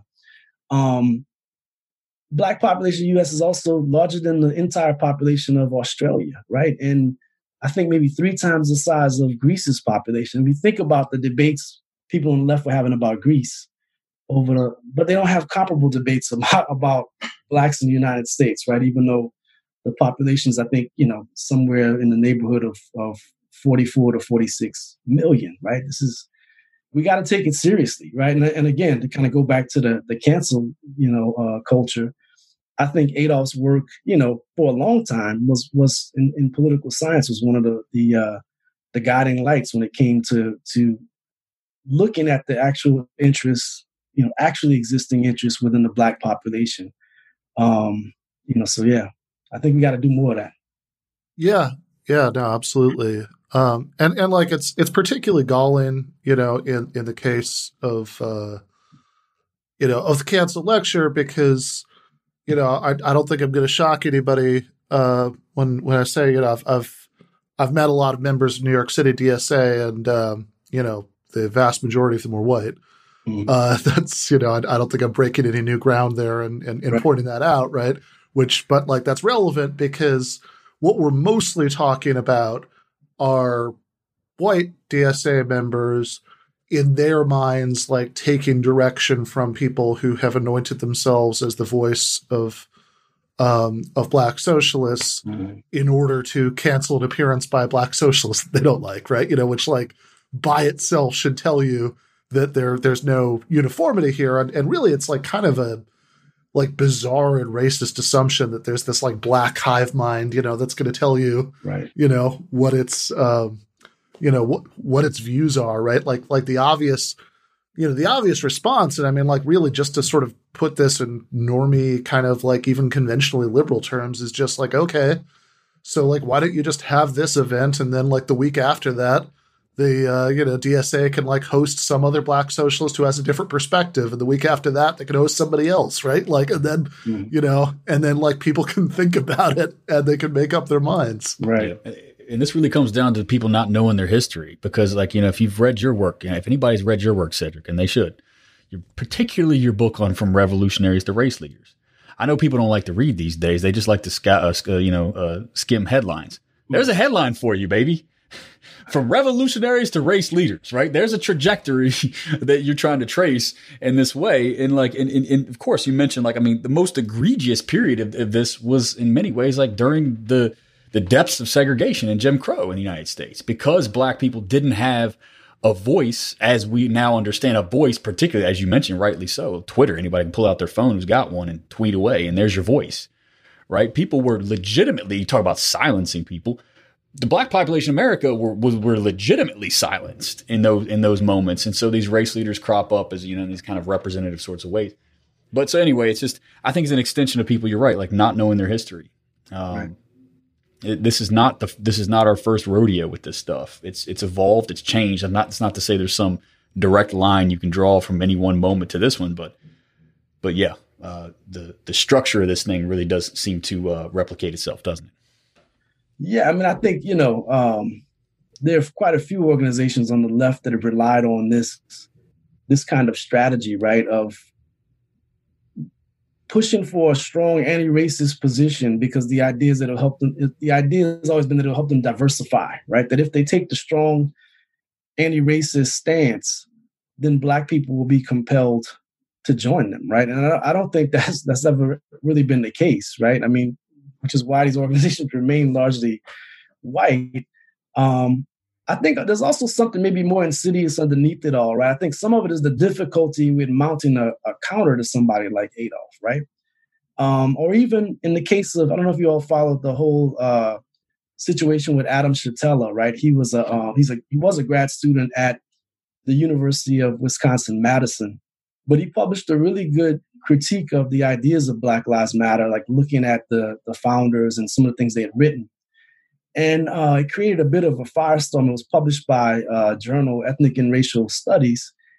And, people call for it. It starts on Twitter, right? They begin calling for one. I think the opening line might have been like, posted by, another academic was like, are we going to have a conversation about white men writing about the Black Lives Matter movement when they don't know anything about it, right?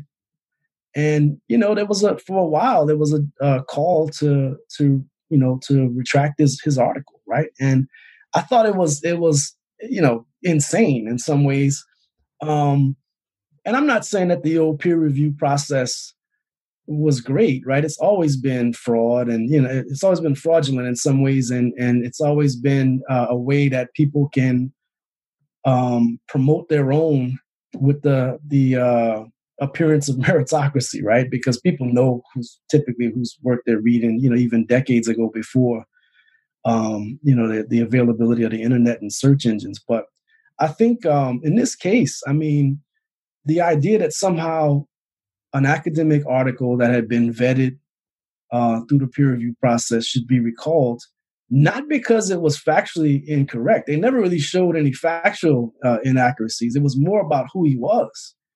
And it was just an odd moment, right? I mean, having been around long enough, it really was a low point in my mind, because it really didn't have anything to do with who he was either, right? The fact that he was a white guy. Had he been a woke white guy who wrote the article and took the same position that they wanted, they would have celebrated it and circulated on Twitter and Facebook and everywhere else. But it's because he was taking aim at some of the ideas that they held near and dear. And I think it's more than unfortunate, right? It shows you how toxic even, what we thought were these pristine academic circles, again, which had their own problems, have become, where now cancel culture is a part of that milieu, right? Where you can't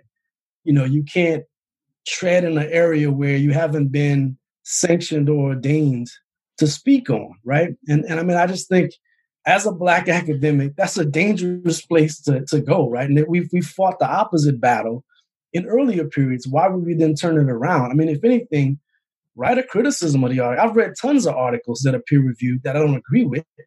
I just simply respond to them in my own work, right? That's what we typically do. You don't call for the article to. I've never in like almost a quarter century of being an academic, right?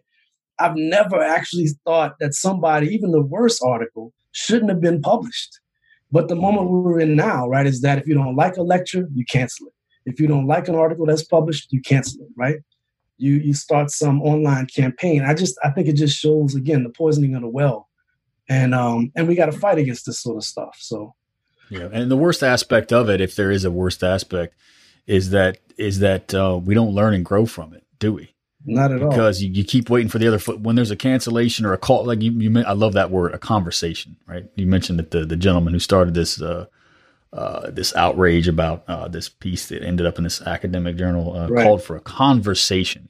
Right. Right. That's one of those, double speaks where like, we gotta talk shit about this enough to the point where there's an outrage and then people withdraw it or cancel it for some reason, for fear of their own careers or the reputation of their outlet or what have you. And then you wait for the other, fine. So they cancel it. They don't like it, whatever. Let's just say that that's something that's okay. And it's not, for all the reasons that you mentioned. But you want, at that point, right, you wait for the other foot to drop, which is the real substantive critique. And it rarely ever comes. I mean, really, it almost never does. And I just I want to end this on a fair and balanced note, as our adversaries on Fox News used to say. They've since given that up. At least they're honest. A fair and balanced note, which is, I have on multiple occasions invited members of the so-called Afro-Socialist and People of Color Caucus and DSA to come on the show to talk to me about these ideas, because I want to know what they think. Because if you read their statements, you get very little. I mean, to put it charitably, you get very, very little in terms of a substantive pushback as to why it is that they think this stuff is toxic. Aside from just a couple sort of throwaway lines about this is a bad way, this is a bad look, how are we supposed to change the racial makeup of our organization this way, ... We're left to fill in the blanks about if any of that's justifiable or what their argument might exactly be. And so here we are 3 years later, struggling from the same kind of, discursive deficit, to put it lightly, that we were facing in 2017. And Ben, I know this is your wheelhouse, so I'll let you go out. On this. Yeah. I mean, it's, God, like, for being a perfectly innocent word, that conversation, I think, has been kind of ruined. Because both you get bullshit like this, and also, of course, there's the, there's the ever-present liberal thing about difficult conversations. On the Michael Brooks from Tuesday, on the show, he had a good line where he was like trying to imagine this version of like the freedom struggle in South Africa. So he does his Nelson Mandela impression, but he's just calling for having difficult conversations. Mm-hmm. But yeah, like it seems. I mean, I've seen other instances of this among academics. The Rebecca Tuvel paper in Hypatia from a few years ago, being an obvious example, and it's such a bizarre like perversion of like what you would think that like academics of all people would do, right? Like, if your entire thing, right, if you're like a philosophy professor, like, so like the entire thing you do, right, is like make arguments and respond to things, right? Then, and you're literally giving that up, right? Like that's so insane and absurd, right? And like, as you say, right, like with the statement you're talking about Adolf Reed, like they're making some sort of broad brush claims, right? But to like actually see if any of this were true, you need like a really long form explanation that would amount to, I mean, obviously it's a non-academic context, but it's the same principle, right? What that long form explanation would amount to is a article responding to the articles that he's written about this, right? You would just engage with the ideas instead of saying we shouldn't have the talk, or it's only permissible to have the talk if it's a debate, which when you say it like 3 hours before it's supposed to happen with no proposed debater, right, is just a cute way of saying we shouldn't have the talk. Mm-hmm. But yeah, no, I mean, I think that's I think that's particularly absurd and insidious. And I would think, if you want to grow the organization, or, maybe even you want to grow the organization among some constituents that might not think the organization is paying enough attention to your, issues, right.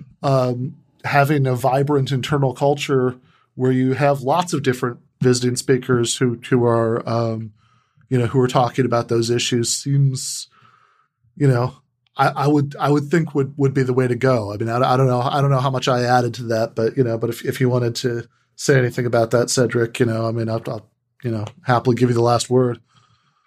Yeah, I mean, I agree. I think the word, we need to have a conversation, difficult conversations. These things have all become their own set of problems, right? That it doesn't necessarily spur the kind of discussions we need to have, which may be heated, right? They may be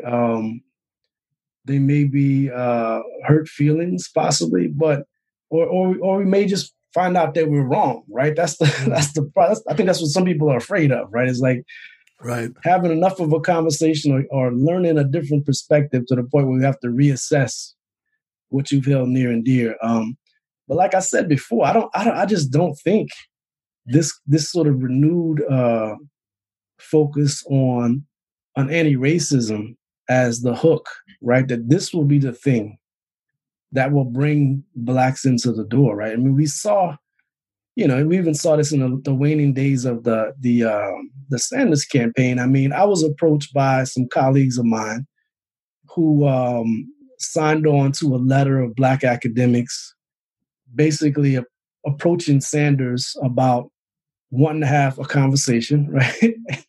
to talk about the how to reach black voters, I guess was the issue. And this letter came out, this was after Iowa, right? It wasn't like last year, which would have been the time to have it. It was like in the run up to the South Carolina primary. So that in and of itself made me reluctant to even consider it. I don't think I even responded to the request, let alone sign on to this letter. But I just thought the very logic of it was flawed, right? It's the idea that somehow, one, that the people who are the signatories have some insider knowledge about black people and can speak the voice and whisper in Sanders' ear, right? The problem of the race whisperers. And then on the flip side, that if Sanders takes the position, a staunch anti-racist position, right? In the terms that they said, right? Not whatever position he's taken now or at that time wasn't adequate, right? He needs to do more. That if he did that, then somehow it would have an impact on the black electorate. Multiple forms of either naivete or bad faith operating on both sides, right? The idea that they're speaking the voice, but on the flip side, that the anti-racist position is what black people want to hear. Twice now, and it hurt us to watch it, right? In 2016 and again this year, Sanders lost in South Carolina. He lost among black voters, and the people who won are hardly fucking anti-racist. I mean, they're not people who, maybe they may be friends of the Negro in the old sense of it, both Clinton and Biden. But when you look at the damage they've wrought when it comes to either, the role. I mean, Biden literally just said that the solution is to have the police shoot you in the leg instead of the heart. Right. I mean, it's like all sorts of problems, though, right? I mean, real problems they created in the 1990s. The kind of the new democratic model, right? That had real impacts on black people across the country. None of that was able to upend their support. So there must be something else operating. And I think, we went over this in the conversation with Michael Brooks and Willie Leggett, and Adolph. There were other things happening right on the ground in South Carolina that you can't surmount, or Sanders couldn't surmount it, right? I mean, he couldn't get past the powerful place of Clyburn and other black surrogates, and the ways in which those are not election presences. They don't just show up during an election cycle, but they're always around and they're always a trusted source. And they do have real patronage streams and, deliverables they're able to give to blacks in South Carolina. That mattered when they said, we should go with Biden, right? It also mattered that, we're in a moment where, a Trump re-election is a live option, right? And I think for many people, it was like, we're going to vote defensively, we're going to vote pragmatically, and they decide to support Biden. So again, the flaw, right, both within the letter that was circulated was that anti-racism is the key, and if you only do that, right, if you only talk more about race, then you'll do well. And what's sad about it also, right, is that the same forces were basically using the very same talking points of the establishment, Democrats, as well as the corporate, chattering class, right? I mean, the same points that we heard on MSNBC and from every, centrist, center-right Democrat was that Sanders couldn't win among Black voters, right? And then we heard all this other nonsense after the election about the wisdom of Southern Blacks and, all this other stuff that was pushed. Why would people on the left go along with that? Like, why would they support and adopt the talking points? That if, I think, it makes no sense, right? I mean, again, Clinton didn't win because she was anti-racist, right? And neither did Biden, right? So I just think it's misguided, and it's a shame that we saw a replay of it. Last time it was reparations would be the litmus test, right? If only Sanders adopted reparations, then Black people would flock to his side. And what's sad about that, maybe this is an optimistic point to end on. I supported Sanders, right, both times because he appealed to the broadest possible sense of what Americans need, what America can be, right? And he was building the coalition. He was building the support. And I think we've said that already in a few places, that he won the ideological battle when it came to, Medicare for all, right? That many Americans, the majority of Americans supported. And I think on a lot of other issues, right? Sort of full and free funding of higher education, tuition-free higher ed, those kinds of issues have gained momentum. And I think he did that without pandering, right? He did it without pandering to Black people in ways that Biden does. And I appreciated that as a Black person. I actually thought that I don't want somebody like Biden who's, saying stupid shit on the Breakfast Club. Like, if you don't vote, if you have to think about whether or not you can vote for me, you ain't Black, right? I mean, that's insulting. I mean, that is totally insulting. And I think Sanders was a different kind of candidate. I think that's why we all loved him and was supportive of him, because he didn't really engage in that kind of race pandering that we've seen in the past. And he was able to secure the support of many Black people. I'll leave you all with on an optimistic note. He had a rally here in Chicago over in Grant Park. And it was magnificent, right? There were like thousands of people out, diverse crowd. Stacey Davis Gates, who's like the VP of the Chicago Teachers Union, spoke. All sorts of other people got up there. And, it was a majority white crowd. This is a majority white country, right? So it was a majority white crowd, but there were Black people, brown people in the audience. And what was amazing is right after that, so I'm of course like intoxicated by it, right? Because it was a huge rally. At that point, the pandemic didn't seem like it was going to hit us in the way that it did. And it was a few weeks before the shelter in place. And so there was a sense of possibility. It was before South Carolina. There was a sense of possibility, right? And then all of a sudden, right, all of that just vanishes because the way it was described on the news immediately was that, Sanders, had a huge turnout, but there weren't a whole lot of Black people. So again, why are we on the left aiding and abetting that kind of position when we look at on the ground, there are Black people who are supporting Sanders because of the program, which is what he should have been doing, all the way to the very end, instead of trying to, make some gestures towards, the race whisperers. I just think it was an unfortunate turn, but yeah, he sort of built, I think, a foundation that we can continue to work and build from. Yeah, no doubt. I mean, just to end on an equally optimistic note, people, we've shared stories like this. I've shared stories, as you all have over the past week, about like, what the fuck happened? Right. Where not only because of COVID, not only because of, but now because of this, it's like the rhetoric has just shifted overnight. But we just have to remind ourselves, right? Like what has been accomplished in the past can very easily be called forth again in the future, right? Mm-hmm. So when we, if nothing else, we have a proof of concept, right? That this mass, like, tens of millions backed movement, the Sanders movement, was viable before in a very real, palpable sort of way. There's no doubt that we can revivify that moment maybe even on a stronger foundation coming out of this crisis at some point. But yeah, I mean, your work, Cedric, is absolutely essential. I know people who are still listening, listeners of DPS, agree with me. So looking forward to your book. And thanks for providing a little bit of clarity in this moment where I think a lot of us feel cloudy and confused. Appreciate it. Yeah, thank you. Thanks a lot for having me.